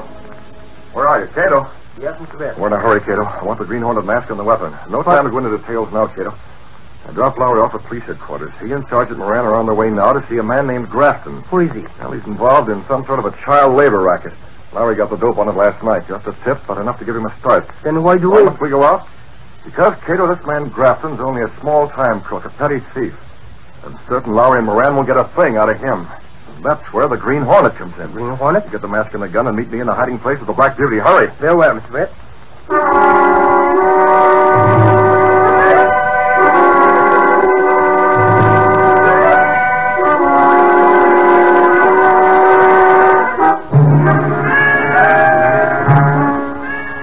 Reed opened a secret panel behind his clothes press.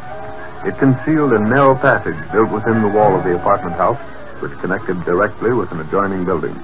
Supposedly abandoned, this building was in reality the hiding place of the sleek, superpowered Black Beauty, car of the Green Hornet. Come on, Cato, I'm waiting. Here's the mask and gun, Mr. Best. Good. Your gun's loaded? Yes, sir. I'll check the Black Beauty. It's in perfect condition. Now get behind the wheel. You do the driving. Very well. Lowry and Moran are halfway to Grafton's place already. Here's the address. You think the Black Beauty can get us there ahead of them? We try. Okay, make it fast. Step on it.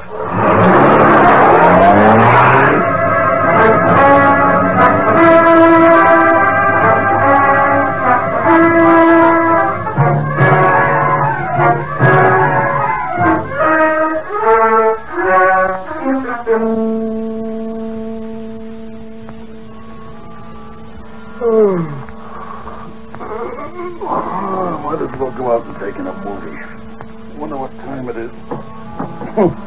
Dark already. I guess I got more shut-eye than I figured. That's the downstairs buzzer. I ain't expecting nobody.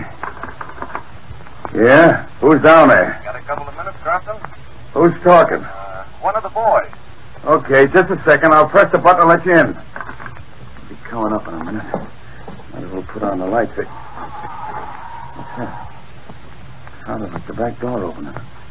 Who's there? I swear there's somebody in there. Never mind the lights, Grafton. I'll put them on myself. Who are you? Where'd you come from? Fire escaping back. What's the idea? Mask. You're Get the Green Hornet. There's no time for talk. You're getting out of here. Huh? Don't stand there like a fool. Come on. You got a gun? I don't need a gun for you. Come on, we're beating it. I don't get it. Take a look out that window. The window? What are you... Look, snap it up. Yeah, sure. Hey, it's a police car. A squad car. Right, they're coming up now. Cops coming up here? You mean the guy who rang the downstairs bell? I'm going to ask you questions, and the boss says you to beat it. The boss sent you? He doesn't want you around to give the cops too many answers. Listen, I won't. They might talk. make you talk. But remember, you were in that car last night. You were seen. Huh? With a woman and the kid. Yeah, that's right. That nosy reporter. Exactly. Now, hurry. We can go out the way I came with a fire escape. Well, Quiet. Mr. Police, go ahead. Ask who it is. Who is it? Open up, Jackson. You're going to answer a couple of questions. Yeah, you're right. It's the cops. Listen, Hornet, where are we going to scram? Tell them we'll be right there. Hurry. Just a second. Come on this way with me. We'll get on the fire escape. Yeah. You're a right guy, Hornet. Captain! Hey, Captain! You answer, Lowry. Come on, break it down. Come on. Hey, Moran, there's no one here. He went this way, out the back. Yeah, down that fire escape. Who tipped him off? Holy mackerel, Moran. Look at this. He's lying here right beside the fire escape. Huh? Gangway, let me get the phone. Wait till Gunnigan hears about this. What are you talking about? This just tapped this seal. It's the mark of the Green Hornet.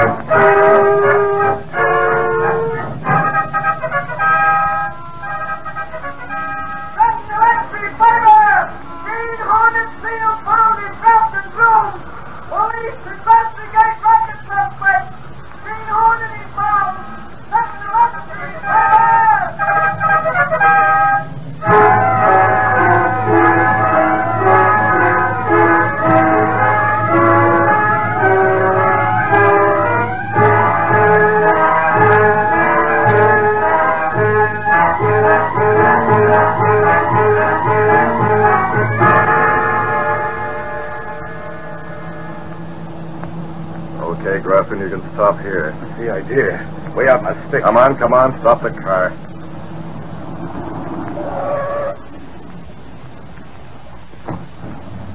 That's better. Now get out. Listen, Hornet. Yeah, sure. Now, what's on your mind, Grafton? This whole setup, there's something phony about it. If Fletcher wanted me out of the way when the cops showed, he's got my phone number. Why'd he call me? Fletcher does things his own way. Sure, he's the boss. Why'd you pull a fool stunt last night? Oh, listen, how was I to know that guy with him was a reporter? You should have checked. Okay, so I pulled a bone. You're dead. That's how the police knew where to locate you. They checked your license number. How about the boner you pulled? Now take it easy. I don't mean nothing. Only you heard the radio in my car while we was driving out here. You left the Hornet seal in my place. The cops spotted it. That happens to be my affair. It's too much that's your affair, Hornet. Fletcher never told me he was in with the Hornet in this racket. Grafton, you stick to your job, and that's all. And a chump like you can handle the small stuff. Small stuff? Say, listen, who's the guy that lines up them dames with kids to peddle the stuff that Fletcher steals? I suppose you call that hard. Yeah, then when they find out they're peddling stolen goods, I gotta keep them in line, don't I? Go ahead. Sure I will. Me, small stuff. Why, if it wasn't that I scare them dames to death, they might squawk when they learn they're handling hot goods. So Fletcher steals it and you farm it out. Yeah, and I collect the dough from the dames, too. Why, if it wasn't for me... Thanks, Grafton. You've talked plenty. And I'll talk a lot more. I don't think so. Hey, those are my keys. You won't need them. What the... You've gone bat throwing my keys into the woods. How am I going to find them? I'm leaving now, Grafton. Yeah, how? We come in my car. How are we going to drive it without the keys? I said I'm leaving, not you. What are you talking about? Just this. You've done too much talking. Wait a minute. If you keep your mouth off to me, you might talk to anybody. But you're the Hornet. I was afraid of your tongue. Oiled too well. He gave me instructions. That's my car, Grafton. I came with you, but I'm leaving you here. Wait a minute. Now, stand still. Put that gun down, Hornet. You won't talk anymore, Grafton. You can't pull a rod on me. I'll drop that gun or I'll drop you. Come on. Try to plug me, and I'll blast you full of holes like... What are you? My arm. Your arm's paralyzed, Grafton. What happened? I can't pull the trigger. Take it. No, don't you. Don't. Oh, God. I can't breathe. Oh. Take a look at him. Yes, sir. He's unconscious. Good. You almost had the drop on me there, Cato. Lucky thing you left the Black Beauty and came around behind him. I used the jiu-jitsu. How long will the gas keep him unconscious, Cato? Oh, 1 hour, maybe. 1 hour. Here, drop these keys beside him where he can find them when he comes to. Keys? Yeah, the keys to his car. He thought I threw them away. In this dark, it was a simple matter to go through the motions without throwing them. Well, let's go. We're heading back to town on the Black Beauty. When this rat recovers, the fireworks will start, and they'll be partying right at Fletcher.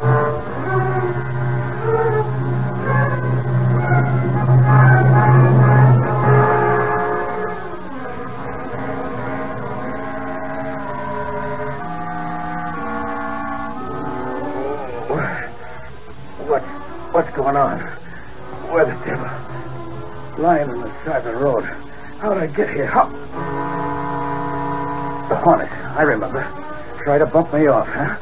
I'll fix this wagon. I ain't hurt. Not a... What's that? Hey, the keys. The keys to the car. Now I can get someplace. Head back to town and... Yeah. There's a farmhouse back away. Spotted us when we was driving out here. I'll call the cops and give them an earful. I'll tell them what's going on and how to get... Wait a minute. Maybe I'm jumping the gun. Maybe the Hornet ain't working for Fletcher like I figured. Maybe he's trying to put Fletcher on the spot so he can take over the racket himself. Yeah, maybe that's it. What am I going to do? If I go to Fletcher and he is with the Hornet, this time they'll get me. How am I going to find out without sticking my neck out? I got it. I'll call him on the phone from that farmhouse. That's it. Then I can find out. And I can still spill to the cops if I have to. Either way, I'll fix that Hornet right.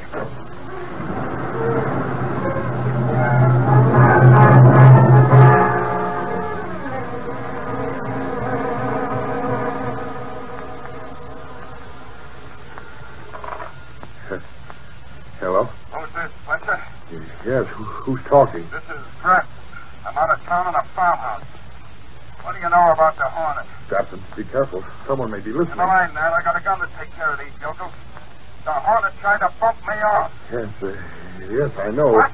I know about the Hornet, but you're still alive, Grafton. What's the matter? You sound nervous. Nervous? No. I'm not nervous.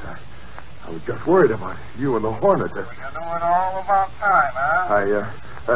Listen, Grafton, I can't talk You now. let him try to bump me off, huh? Well, Grafton, listen, I know about it, but I didn't tell the Hornet to bump you off. That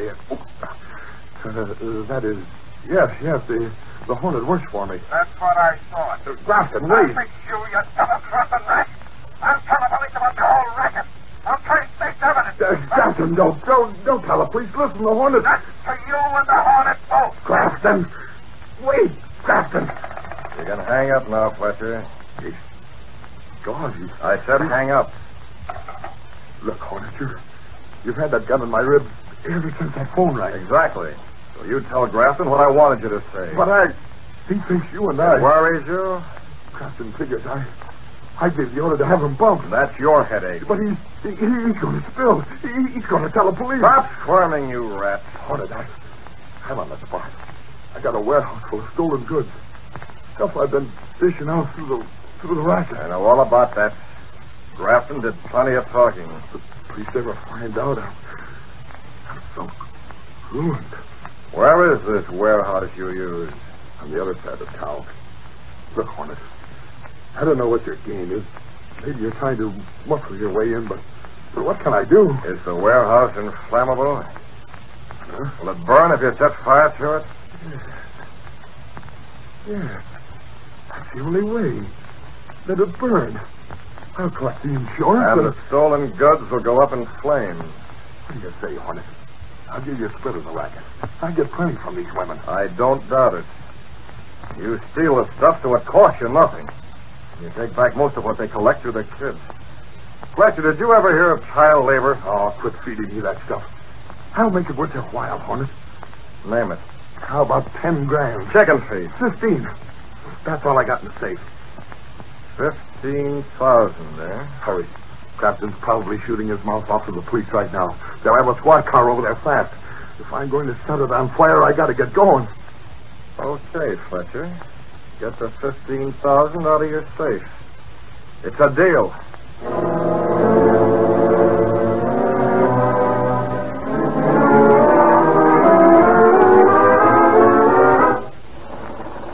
Oh, nothing yet. Yeah, we're keeping a special alarm out, Commissioner. Okay. Hey, Lowry. But I tell you, there isn't any news, Gunnigan. That's all there is. Well, get the news, Larry. It's the Green Hornet. There must be... There's been no trace of the Hornet since Moran and me went over to Crafton's place. Then where's Grafton? Gone, disappeared. For Pete's sakes, Gunnigan. I'm doing the best I don't want alibis, Larry. I want you. You. Hold it, Gunnigan. Gunnigan again, Lowry. On my neck like a stiff collar. Why don't you cops get me some news? Cause there ain't none, I tell you. Oh, there's your phone. Answer it. Maybe you'll get something. Now, Gunnigan. Chief, listen, will you? I'm not Houdini. I can't work... Police headquarters. Dr. Moran talking. If you want to find a warehouse full of stolen goods, go to 480 West 6th Street. Stolen goods? Who's talking? I'm in a farmhouse out on Route 7. Farmer named Brown. I'm on a train state's evidence. Who is this? The name's Grafton. The Green Hornet tried to bump me off. I'm coming in to give myself up. Stay there, Grafton. We'll have the state police there before you hang up the phone. You'll get all the dope on the racket Fletcher is running. Fletcher? Is he behind it? Him and the Green Hornet. Go to 480. I got it. We'll cover it. You wait right where you are. Hey, Lowry. Lowry, come on. We got a tip. Go on, Gunnigan. I'll call you later. What's up, Sarge? Grafton's turning state's evidence. It's a racket, all right, and the guy behind it is Fletcher. Fletcher? Yeah, him and the Hornet. If you're coming along, start moving. There's a warehouse full of stolen goods I want to take a good look at. You and me both, Moran. Lead the way. The sentinel's ready to print whatever you find.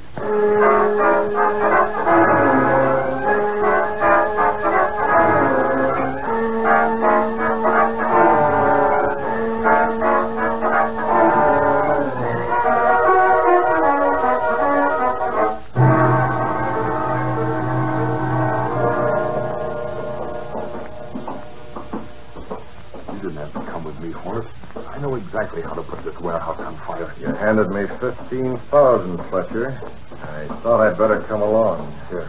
Toss the fire right beside this door. Good spot for a draft to set the whole works blazing. You needn't bother, Fletcher. What? That siren, it's the police. The police, they're coming here. I've got to get out. I got to be here. You're not going anyplace, Fletcher. Grafton must have talked to police. They'll be here. You're staying here, Fletcher. You let go. You're getting the right to the job. I'm going, Fletcher. The Green Hornet has one more call to make. Give our regards to the police. Got to get up. My jaw. There he is, Moran. Who's that? They're trying to set a fire. I got him. Stand still, you rabbit. It was the Hornet. The Hornet. I'll put out this fire. We got a tip about you, Fletcher. You're heading for the cooler. Grafton told you. It was Grafton. He and the Hornet. They had I'll walk up, Fletcher. Got a warehouse full of stolen stuff, huh? Why don't you get the Hornet? Never mind the Hornet. Okay. The Hornet gave us a trick like he always does. But we still have one. You tell him, Moran. A bird in the hand is worth a headline any day, and this one's a jailbird.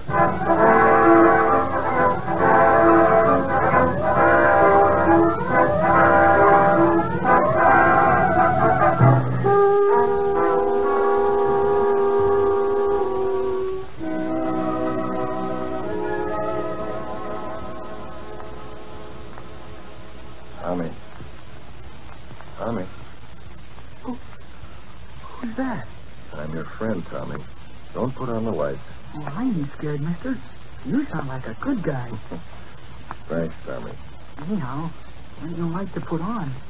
The bulb was brushed off so long ago, and Mom and me, we ain't had no money for a new one. I see. You won't have to peddle any more handkerchiefs, Tommy. Gee, I won't. But Mom says And your that... mother doesn't have to worry about that man anymore. The one who made threats to her. I guess you mean Grafton, huh? He's in jail, Tommy. They're all in jail.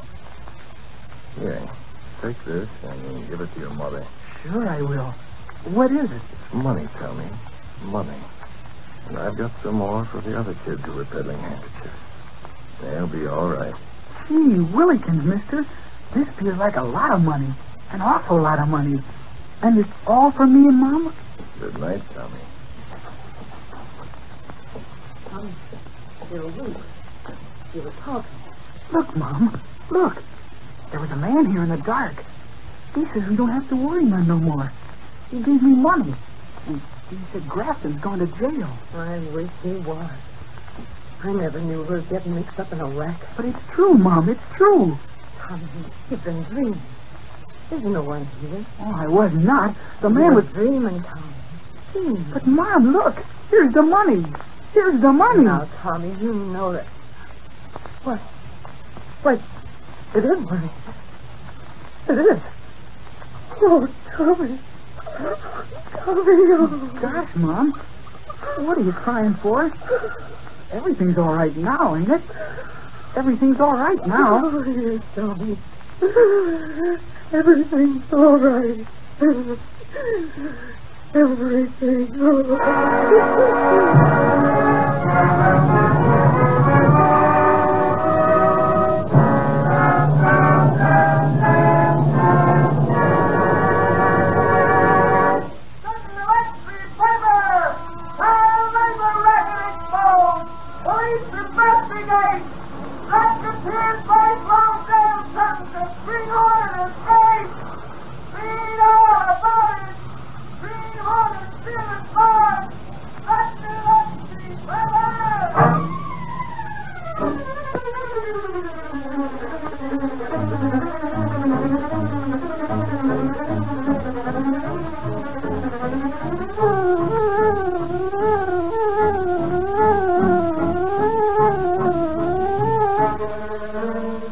Next, I have for you a little chiller and thriller called The Hermit's Cave, and I love The Hermit's Cave because he has just such a wicked sound.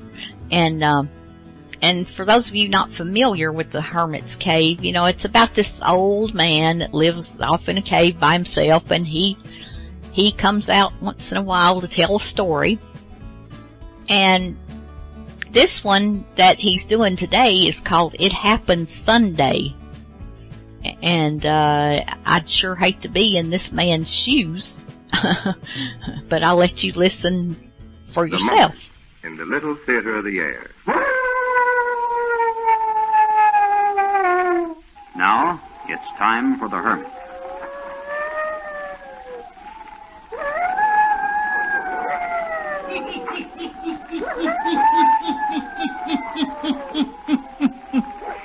Ghost stories. Weird stories. Murders, too.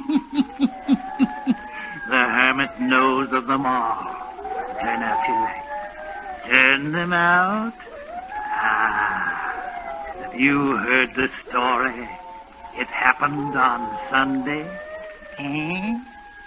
Then listen while the hermit tells you the story.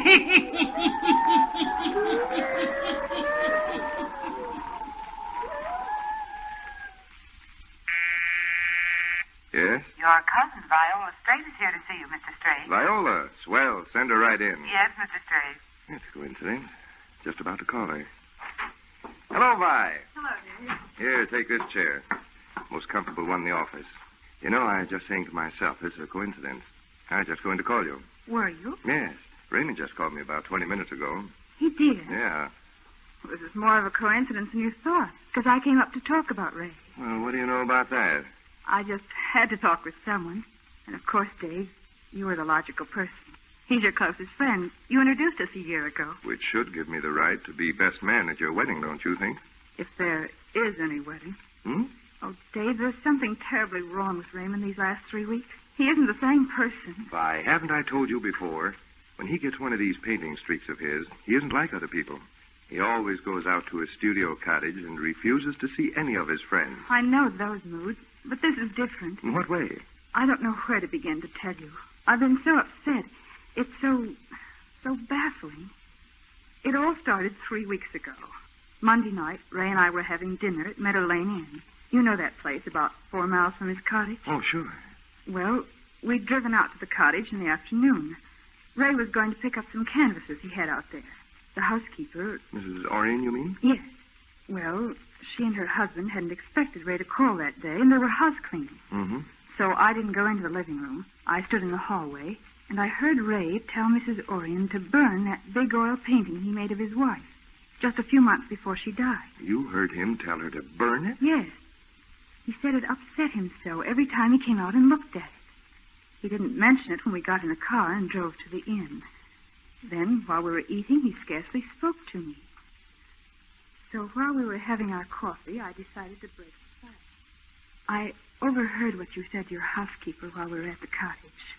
I wasn't supposed to, I know. What are you referring to, Vi? About burning that lovely painting. Oh, I see. You weren't going to do it because of me, because you thought it might annoy me? No. Then why destroy it, Ray? I think it's best. Miriam belongs to a dead past. You can't kill memories. No, that's true. Ray, I don't know how to say this exactly, but perhaps you shouldn't marry me in August. Maybe you aren't ready to marry anyone yet. After all, it'll only be 3 years this month. I know how much you mourned, how much you loved her. Vi, let's not talk about it anymore. Our plans are all made. Believe me, it's best for you to forget all that you heard me say to Mrs. Orion. Please, let's not mention it again. Naturally, I said nothing more. But from that night, Raymond seemed to change. Evenings when we've gone out, he's silent, almost morose. He doesn't seem to be aware that I'm in his presence. Then, Monday of this week, he called to say he was going out to the cottage. But he didn't say when he would see me again. He didn't invite me to drive out there. It was almost as if he was saying goodbye for good. That's strange. You say he just called you? Yes. Did he have anything to say about him and me? No, he didn't, Vi. But he was very upset. He asked me how busy I was, and then he said, Dave, you've got to come out here no matter how busy you are. I want you to come out and stay the rest of the week. What can be the matter? I don't know. Isn't like Ray, I'll admit. Are you going out? Tomorrow. Told him I had some work that I couldn't leave until tomorrow afternoon. Oh. I'll tell you what. Tomorrow's Friday. You can drive out Saturday afternoon. Oh, but Dave, if he doesn't want me to be... Oh, nonsense. You come out. I won't tell him. We'll rig up a surprise party. Whatever's eating him, you'll get it off his chest Friday night. By the time you get there, he'll be straightened around. I hope so. Will you come? Yes, if you think it's all right. I don't have to tell you how much I think of Ray. I'll do anything to help him. And although it would break my heart if he's decided it's best for him not to marry me, I'll respect his wishes. Forget that angle. He loved Miriam very much, didn't he? None of us saw anything of her or Ray while she lived, but I suppose he did. You know it. He never left her side. He allowed her to stay in the cottage while he painted. They were inseparable companions for 7 years. You can't forget anything like that in 3. No. Why did I have to meet him? Why did I have to fall in love with him? Vi, you're creating unnecessary mountains. Now, I don't know what's wrong, but I know it isn't anything to fret about. So stop worrying and come out Saturday afternoon ready to have a good time. You'll see. Everything will be straightened out. Well, Mrs. Orion, it's nice to see you again. I'm glad to see you, Mr. Street. Now, where's this guy who dragged me away from a busy office on Friday afternoon? He's up in the studio. He said to tell you when you're painting to come right up there. Fine. I thought when he called me yesterday that he might be ill. Oh, no, Mr. Street. It's not any physical illness he's got. It's something mental. So, just exactly what do you mean? I can't say any more. I shouldn't have said what I have. But if you're his friend, Mr. Street, you'll urge him to get away from the cottage this weekend. Well, how... Now, please don't ask me any questions, Mr. Street. I can't say another thing. And don't mention to him what I have said. No, of course not. Just remember, Mr. Putnam isn't himself, not at all. And he needs you. He needs your help and friendship. He has both, Mrs. Orion. You know how I feel about him. At times, it seems like he's my son. I've taken care of him ever since his parents died all these years since. I know how you feel. And yet I'm just his housekeeper. I have to remember that. Now, shall I take you up to the studio? No, thanks. I'll burst in and surprise him. See you later, Mrs. Orion. Believe me, I'm looking forward to one of your good dinners.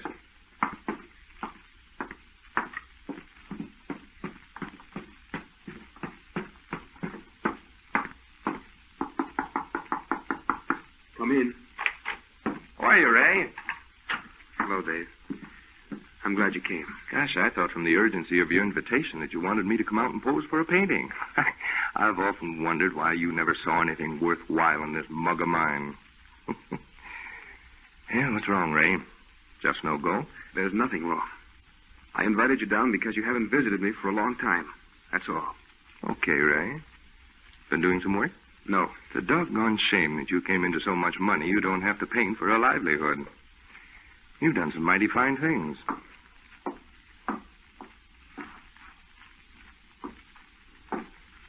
Now, listen, you can't walk the floor this way and still insist there's nothing wrong.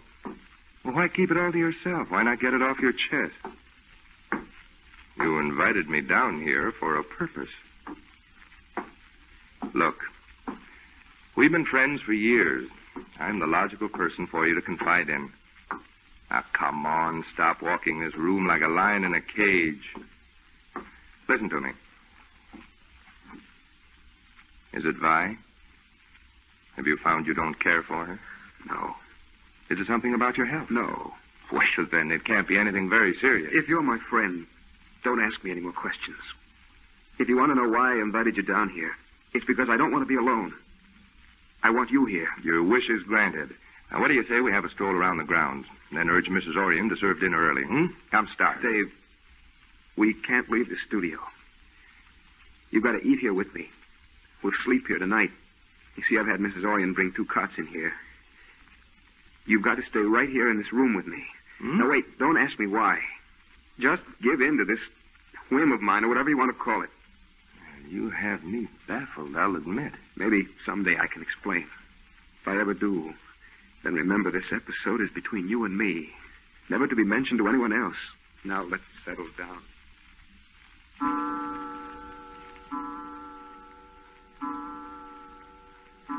$12. Guess I'll roll up in my bunk, Ray. You ought to do the same. Go ahead if you're sleepy. I am. Wish I could persuade you to have a game of golf with me in the morning. I will in a few days. Well, what's wrong with tomorrow? You heard what I said. I'm not leaving the studio until Sunday morning. So that's that. Well, I'll be talking to you in the morning. Seems a doggone shame to sleep on an old cot like this when this house is filled with good beds. You're turned out to be a heck of a host. Yeah. Good night. Good night.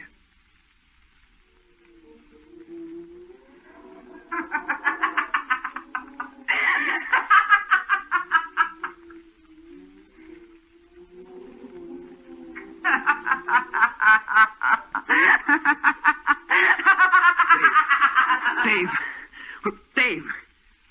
Did you hear it? Someone laughing. Someone laughing as if they were right outside the windows of the studio. No one can get in these windows. They're all locked. Hey, what is this? As if anyone would put up a fireman's ladder to try to climb in this third-floor studio. You don't know what you're talking about. Well, I hope you do. Maybe you're expecting someone to drop in through the skylight. Listen. Did you hear it? Well, sure. Someone at the door. Wait till I get on my robe before you let them in. What? No one here. You heard the knocking on the door, but you see there's no one here. Mrs. Orion was right. What she told me is true. She came back last year at the same time and the year before. She won't rest in her grave. Mrs. Orion was right. She does come back. This business has to be cleared up once and for all. Here, Mrs. Orion, you sit here in this chair. Thank you, Mr. Street. Pete, supposing you sit here. Sure. Hate to get you two good folks out of your beds at 1 o'clock in the morning, but I want this crazy business cleared up. My wife and I don't mind, Mr. Straight. Oh, we don't mind at all. Anything we can do to help Mr. Putnam. There's nothing anyone can do. I want the whole of this story. Now, Mrs. Orion, Ray tells me that for the past 2 years since Miriam died, that you people think she has walked about in this house each year on the eve of the night she died. Oh, yes, Mr. Straight. Pete and I heard the walking up in the studio. We heard something, all right. Got up to investigate, but we didn't see anybody. Of course you didn't. You know that there's no possibility of such a thing being true. Mrs. Orion, Just this afternoon, you told me how much you thought of Ray. Well, if that's so, why in thunder would you tell him such yarns? He made me tell him. I didn't want to. I tried to convince myself there wasn't anything to it. But we did hear walking up in the studio, and we heard her laughing just like she used to do. Mr. Putnam, he made me listen on the night last year and the year before and report to him. Ray, what made you think Miriam's spirit would come back to haunt this house? Because she said she would, just before she died. Well, of all that... Now, come on. Suppose you tell me the whole of this wild tale, You might as well know it all, Mrs. Orion. Well, that's what I say. I was a coward. I stayed away from the cottage last year and the year before at this time. These days are the anniversary of her death. I was afraid of a threat. Well, go on, Ray. No one but Pete and Mrs. Orion knew what Miriam was like. She was insane, Dave, but I never let anyone know it. I never let her out of my sight. What I'm saying is true, isn't it, Mrs. Orion? Oh, the poor boy put up with more than anyone will ever know. She used to stand here in the studio when I'd be painting and laugh, just as she did tonight. Creep up behind me as I worked.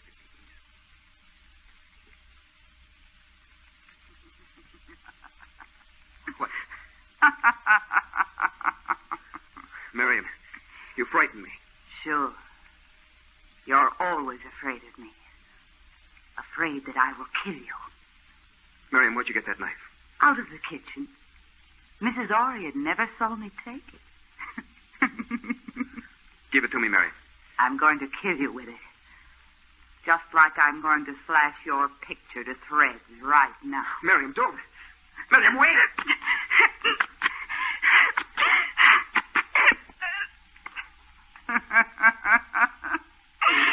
Your horrible old pictures. No one wants to buy them. None of them are any good.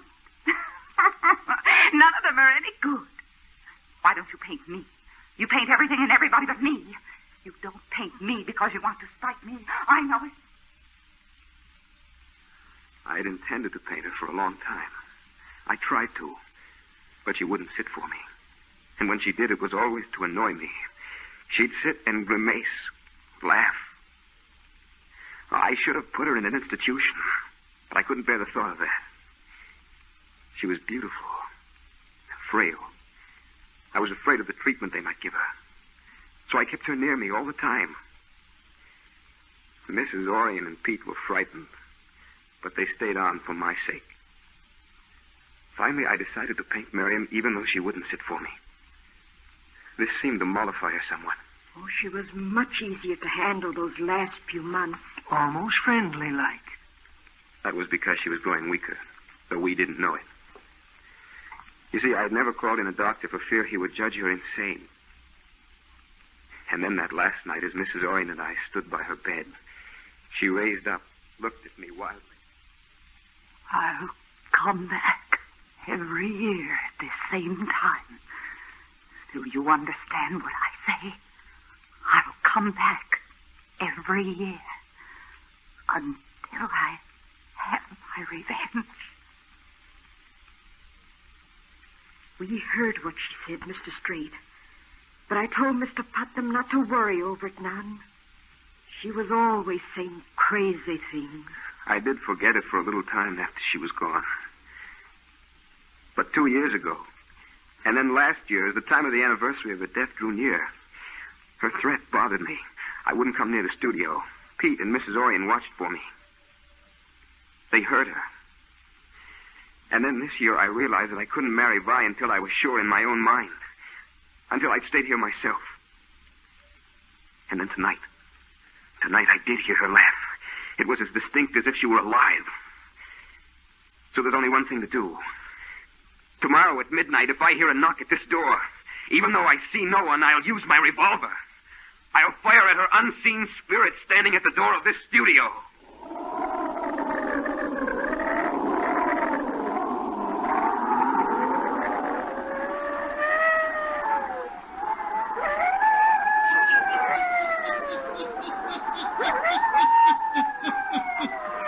An unseen spirit, a visitor at midnight. Will she return again? Will she make a threat come true,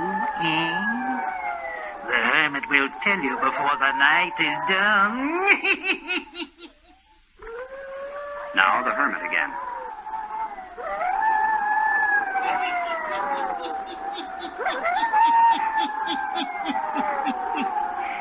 It is nearing the hour of midnight. Again, Ray Putnam and his friends sit in the studio. This time, both are alert, listening for any sound they may hear.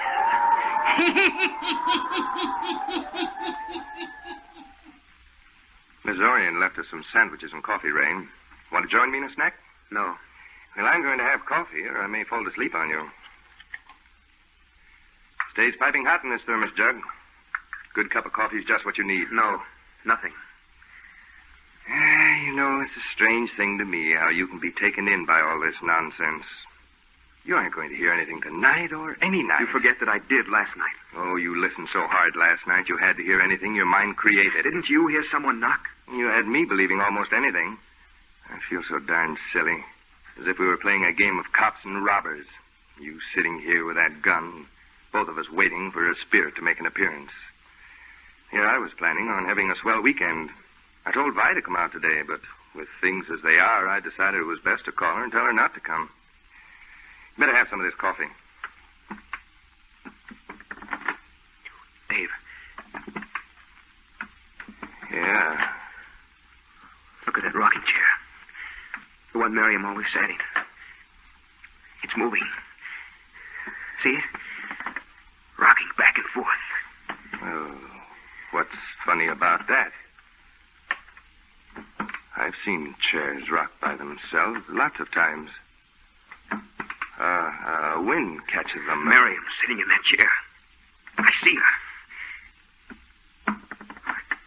She's sitting in the rocker. Oh, get a hold of yourself. There isn't anyone there. Stop that laughing. I'll end that insane laughter of yours forever. Ray! You're the one who's insane. There's no one sitting in that chair. Oh, you frightened the wits out of the Orient. Coming up the stairs. Coming. I'll let you in. Get away from me. You can't touch me. Why, it's all his imagination. The fire of the rocker. Thought she was sitting in it. Mr. Putnam, what's the matter? What's wrong? She's got her hands around my throat. There ain't anyone in here but us, Mr. Putnam. Her hands around my throat. Stop. Stop. I'll confess. I poisoned you. I had to kill you. But you might have harmed innocent people. It was best to kill you. But stop. Let me breathe. Ray, there's no one in this room. Miriam didn't return. Ray. What's the matter with him? Call a doctor, Mrs. Orm. I'm afraid he's dying. Get a doctor here immediately. Vi, it's a terrible thing. There's really nothing any of us can say to comfort you. He poisoned Miriam. Yes, he told us just before he died. You don't think she really did come back to carry out her threat of revenge? I saw no one.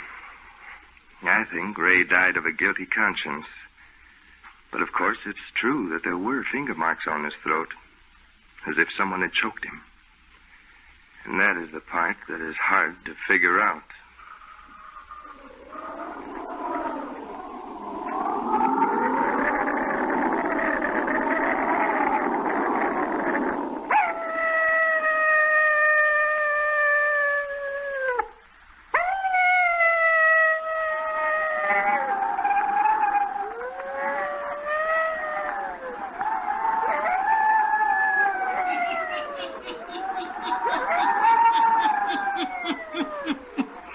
It happened on Sunday night.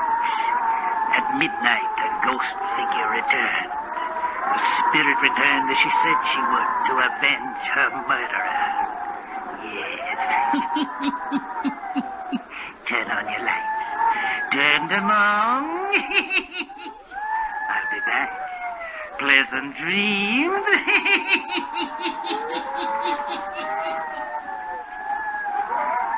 All characters, places, and occurrences mentioned in the Hermit's Cave are fictitious, and similarity to persons, places, or occurrences is purely accidental.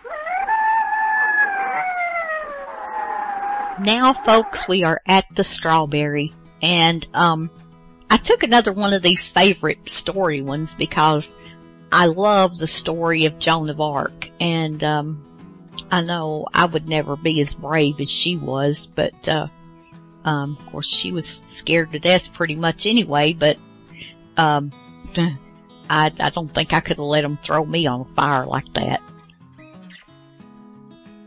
But nobody ever called me a hero either. So, but this is a favorite story, and it's called Joan of Arc, and this is my strawberry. This will top off my butter pecan, and I'll have Cool Whip with it. This is Ronald Coleman, inviting you to radio's most dramatic half hour. Favorite Story.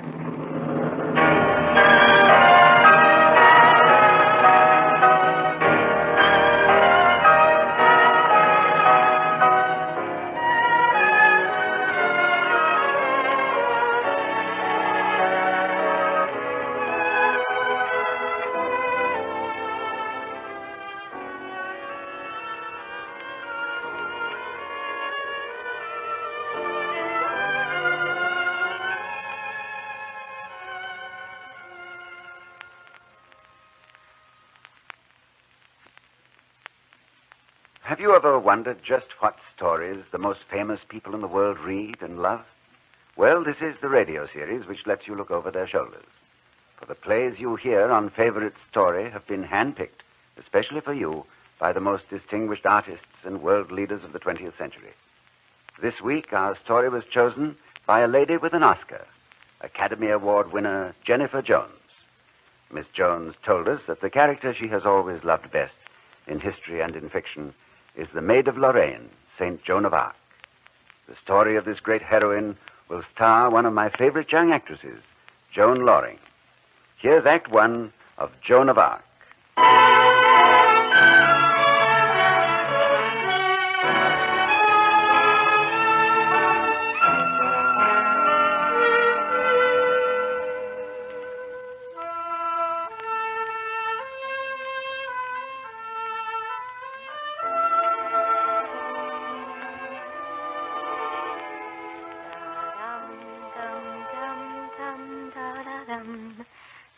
Joan.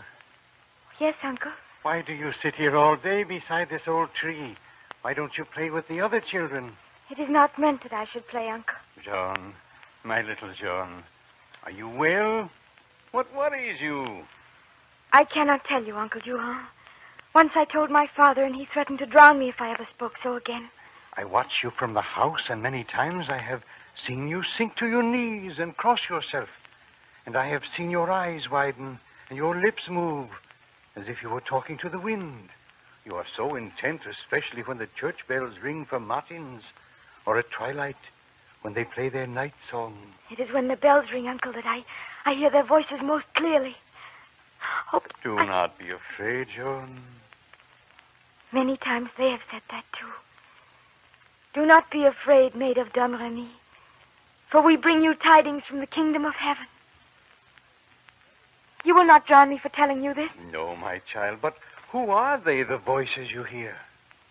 The Archangel Michael. He appears in a bright light, and his voice is clear and ringing, like a great bell in a cathedral. Then there is the blessed Saint Margaret and the beautiful Saint Catherine. Their voices are soft and gentle, like the wind. What do they say, child? Many things. Oh, many things. The Vespers. Uncle, they have come. Monsignor. Jean the Maid. In God's name, what do you see, child? Blessed Saint Michael, I am here. I am listening. In all shining white, Jean the Maid, you shall ride to all ends and raise the great siege, then anoint and crown Charles the Dauphin, King of France, in the great cathedral, and reign. If God is willing, I shall do these things. I shall help to save France in its hour of darkness. Long ago, there was a prophecy.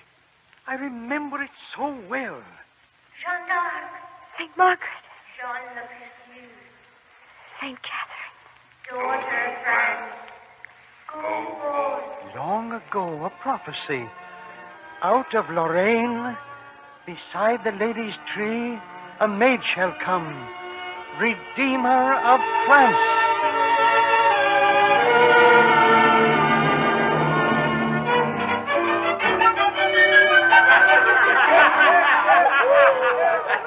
Where is he? Where is the Dauphin? I must see him. Lie here. Welcome to the poor man's court, to the grand ballroom of the king who is not a king, where nobody has the courage to fight the English or the decency to die. Welcome. She has come, and he must know. She? Another dancing girl? To please the bloodshot eyes of our heir apparent without a spine, eh? She, the maid. Where is he? Where is the Dauphin? There in the corner, sewing a patch on his last remaining pair of breeches. Excuse me. I must talk to him. Your Majesty. Your Majesty? Well, thank you. That's the very first time anybody's called me that in many weeks. Your Majesty. Yeah, wait. There, it's finished. You see? A royal patch. Your Majesty. She is here, the maid. I urge you to see her. She's waiting at the gates of Chinon. The milkmaid from Lorraine? Yes. She refuses to speak to my messengers. Because she has a message that must be delivered to you, and only to you. Well, perhaps she's a charlatan.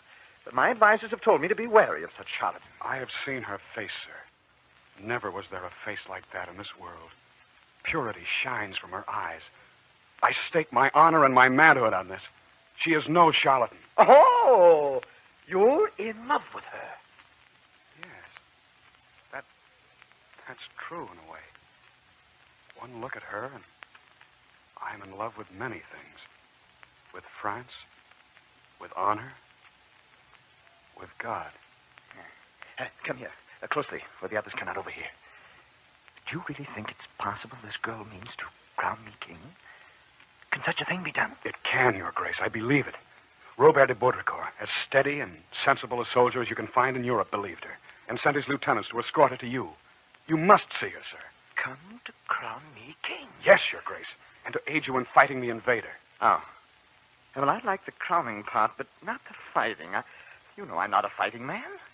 If the English and the Burgundians want to have Flanders and Picardy and Normandy, well, let them. Let them even have Orleans. But I'd really rather not fight. Will you see her and then judge? Yes. Yes, and I have a plan. Good. I will bring her here directly. Listen to me. I am about to see the maid. You think this is wise, Charles? I have an amusing idea. If she is indeed from God, as all the villagers from here to Domremy seem to be saying, then she should know me immediately, should she not? I am not schooled in these matters, but I should think so. Well, she has never seen me, never looked on my face, or heard my voice. So, you and I shall change places. Here, take my cloak and sit on the throne. A good jest. A pleasant way to kill an hour. And if she proves to be just a child with a wild imagination, then we have one less legend on the wind to trouble us. Lords and ladies of the court, Your Majesty, here is Jeanne the maid. Let her approach the throne. How strangely she It is the custom, my child, to kneel before the Dauphin. But you are not the Dauphin. I sit on the throne, maid. If I am not the Dauphin, who is then? He is in this room. I know. There, at the edge of the assembly, like a lost sheep. I kneel before you, gentle Dauphin. She knew. My name is Jeanne, and they call me the maid. And I have come to bring you tidings from the King of Heaven, that I am to anoint you with holy oil and crown you King of France in the cathedral at Rheims. You're an amazing girl. You could tell that I'm a king, and a true descendant of kings. A trick. Why should it be a trick, Your Grace, when it is clear to anyone's eyes that the wrong man is sitting on the throne? I beg you, gentle Dauphin, let me speak to you alone for just one moment. It shall be done. Clear the room. clear the room. I grant this private audience to the Maid of Lorraine. Be careful, Charles. And now, Charles of France, descendant of Charlemagne, let me see you in your rightful place on the throne. Certainly. Does it please you better, maid, to see me as king on the throne? It pleases me to see you above those who have contrived to be above you. But you are not yet king, Charles. You are merely dauphin. When you have knelt at the holy altar, and I have poured the holy oil on your head, then all the people of France will arise and call you king. King Charles VII of France. Oh, good. You speak well, maid. One boon only. One thing which must be done first. And that is? Give me a troop of fighting men of France for me to lead against the Englishmen. They are on French soil against God's will. Give me the men and armor to break the siege of Orleans. Then in triumph we can crown you king. How can you do this, girl, when the great generals of my armies cannot? My voices tell me so. I do not like to fight. Do your voices not come from the peaceful saints? I, too, wish only peace. I wish to be left alone. It is wrong to fight as the English fight when they take our land. But if we do not fight for our own land, our own earth, we are cowards and do not deserve to be called men. Make a sign. Say a yes, and the people of your country will be united again. The kingdom of heaven fights with you. I shall make your sign, Maid of Lorraine. Come back, all of you. Gather the court together. I have a proclamation to declare. Silence! Silence! Silence. This child has been sent to me, perhaps by God, perhaps by the long, silent will of the people. By God, gentle Dauphin. Know it in your heart. I believe it. Listen to me, all of you. She's to have the armor and the men she needs. No. And she will lead our troops to Orleans. But I am head of the army. I name this maid head of the army. Of Charles VII. You have your answer, old soldier. How about the rest of you? Who is with me and who is against me? I am with you, Maid of Lorraine. And I! To Orleans! To Orleans! For God and for France!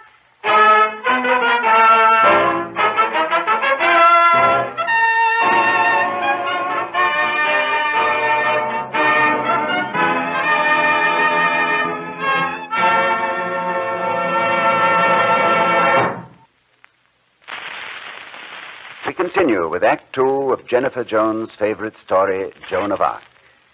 The many lyric stories which have been written about the Maid of Lorraine tell us that she rode at the head of an army of inspired followers. Clothed in armor as silver as the sunshine, she carried a snow-white banner on which was stamped a golden fleur-de-lis.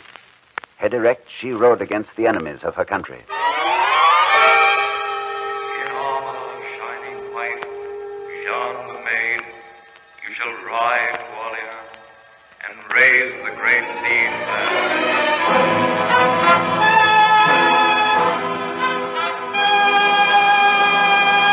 You, English in the Touraine, listen to me. You, John Glansdale, who commands there. We order you to surrender in the name of the kingdom of heaven. Go home, cowgirl. The wind has changed, and the day is ours at last. Look behind you. You are surrounded on both sides. Countrymen, brothers, the order is charge!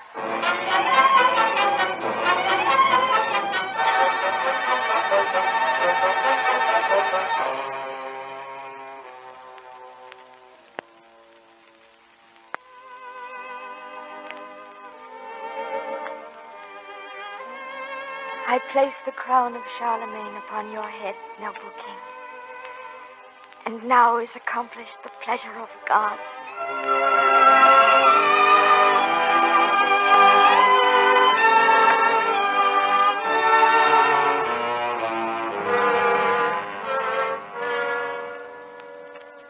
Jean, the fleur-de-lis on your white banner is stamped forever on my heart. Laïr, you are a good friend. I did not believe that in my time I should see such a miracle. We had faith. We believed. It is that simple. In dark days, my child, faith is the greatest miracle of all. But we must not stop here. Until Paris is ours, France is not really ours. I must see the king immediately. We must assemble our forces and march to the capital city. Jean, no. What is wrong, my friend? Go back to Domremy, to your father's house. The Domremy. Your work is done.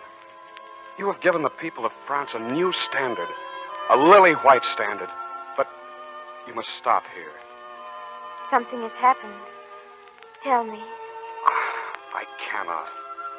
All I can say is go back to Lorraine while you can.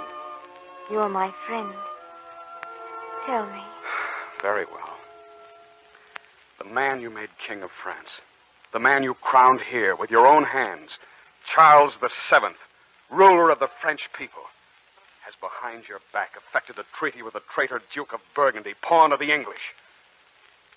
We do not march on Paris.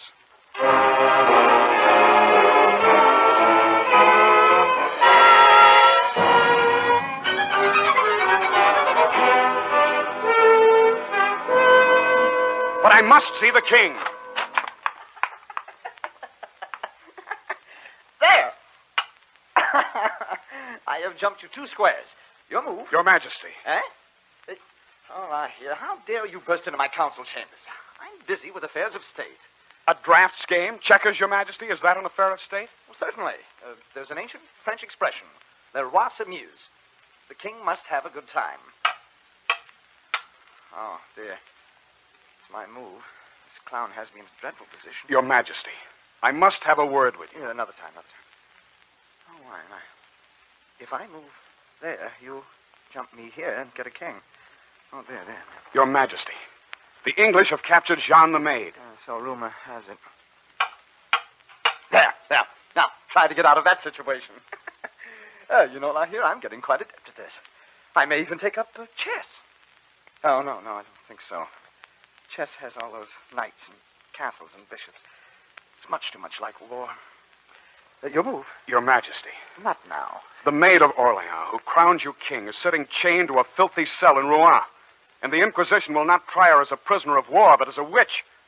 You must do something. You must ransom her. Well, I have no money. For the love of heaven, you sit here today because of one person only, Jean La Pucelle. If she's in difficulty, let her voices tell her what to do. After all, I never asked her to fight toward Compiègne. It was her idea. And her voices. As I see it, here, it's all like a game of checkers. When you make a move and lose the game, who's to blame but yourself? Eh? Eh?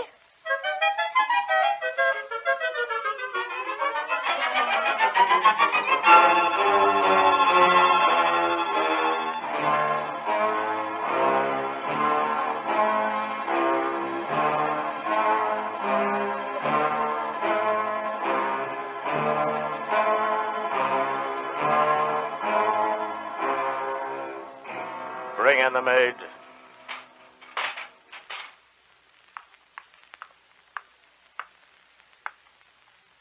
What do you want of me now? We will ask the questions. They have asked so many questions. I have no answers left. Silence. I will speak. Long enough to say you have no right to chain me like a dog in that dark and gloomy cell. The soldiers do not let me alone, not for a moment. They swear and curse at me. I cover my ears, but I still hear them. That is irrelevant to our business here today. Maid, hear us. Do you swear on the gospel you will answer nothing but the truth? Well? Perhaps you will ask me things that I will not tell you. You were a young girl, uneducated. I am old. I've questioned many prisoners. Take my advice, child. Do not give impertinent answers. It will gain you nothing. We will try to be kind with you. Then be kind. Will you swear? No, I will not swear, because your standards of truth are not the same as mine. Girl, do you know that if you are not civil, if you do not give us a chance to prove that you are not a heretic, we will be forced to... burn me at the stake like a witch. I know that. But why don't you give me a fair trial, with my own people present? Give me an advocate, a witness. My uncle, my playmates, my lieutenants, my king. Where is he? You are holy men. And yet what kind of mockery is it? Ask yourselves this. What kind of mockery is it to be tried by one's own enemies? This is a court of law, not a forum where we conduct a philosophic discussion. We will proceed with the questions even without the oath. Maid of Domremy, you claim you hear voices? Yes. Whose voices do you hear? The Archangel Michael and the Blessed Saints Margaret and Catherine. Did you see them as well as hear them? Yes. What do they look like? Describe them. I will not answer that. I'm not permitted to say. Because you do not know. Because they are figments of your imagination. And you did not actually see them any more than you actually heard them. I have seen them. As clearly as I see you sitting before me. I have heard their voices. I have spoken with them. I have embraced them. And all I have done has been at their bidding. And through them, the bidding of God. You realize that with every word you speak, you're confessing heresy. Why? Because you dare to pretend that you're in a state of grace. If I am not, may God bring me to it. If I am, may God keep me in it. You leave us no alternative. I am forced by my office to press all the charges against you. You do not deny that you have intercourse with evil spirits, and therefore a sorceress. Secondly, you wear men's clothes, which is an abomination against all decency. Are the saints evil spirits? How do you know they are saints? I know. How do you know which saint is which? Are they dressed, or do they appear to you naked? Do you think our Lord is so poor he has nothing to dress them in? In what language do they speak? Do they address you in English? Why should they speak in English when they are not on the English side? Girl, I warn you for the last time to recant, to abjure, to take back these heresies. You want me to say these things because you want the people not to believe. You are afraid, all of you, when a single person has faith in himself and his God. Because you know then that all of you in authority will be stripped bare with nothing to do. Turn her over to the secular authorities. Tell them to prepare the fire in the marketplace immediately. Today? You have made your choice. Sign this, or you go to the stake this very day. No. You're within seconds of your doom, child. Now sign. Oh, God. It starts with a smoldering flame. You can barely feel it. And then it builds. It builds. It will be cruel, not swift. Listen to me. You can still save yourself. Do you not see that your voices have deceived you? No. Have they helped you? Have they come to your aid for a single second since your capture at Compiègne? Have they, girl? And this king you crowned, would he give his life for you? Well?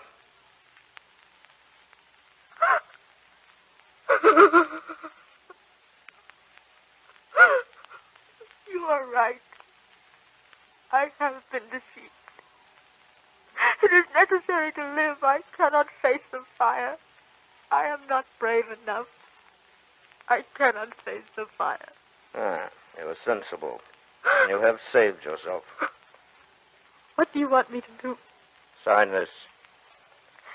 What does it say? I will read it to you. I, Joan the maid, a miserable sinner, do confess that I have pretended to have revelations from God and the blessed saints, and that these were really temptations by demons. I confess to the sins of heresy and blasphemy, and renounce and abjure all I've said and done. Declare it all false and untrue. In witness thereto, I sign this recantation. Do you understand this, Jean? Is it true? Must be true, otherwise the stake would not be standing in the marketplace. Take the pen. There. You have saved yourself, child. This court rules, however, that though you will not burn at the stake for all the harm you have done to the simple people of France, you are sentenced to spend the remainder of your earthly days in prison. I am not to be set free? Set free, girl? After all your wickedness? But I thought that you said Monsignor! Why do you sink to your knees? This is the verdict of the court. It will do you no good to appeal to us in this way. Blessed Saint Michael, I am here. I am listening. Who are you speaking to? This court orders you to rise to your feet. Yes. Yes. You said my voices were false and that they deceived me. But it was you who deceived me. Give me that paper. Give me your lies, and may all the world know and remember what I did with them. John! John! Now, take me to your stake. and burn me. And if you think for a moment that when my body is gone I will be dead, you are wrong, Inquisitor. I will live. I will live. I will live.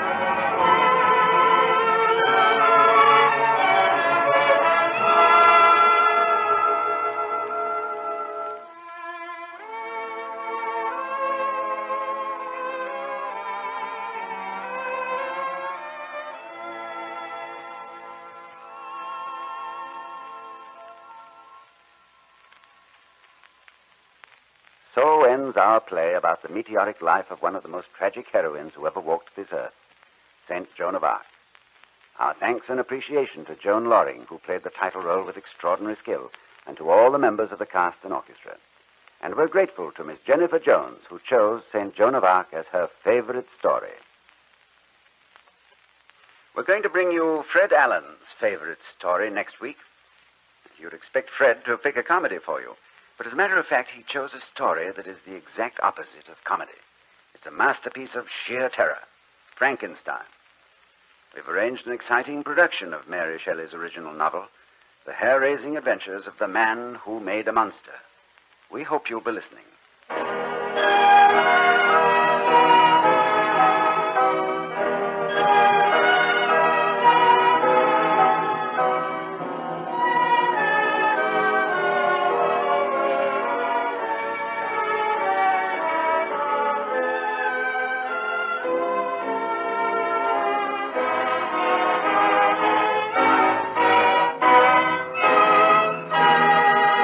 I hate to see you picking up your purses and your coats and your jackets and your knapsacks or whatever the case may be.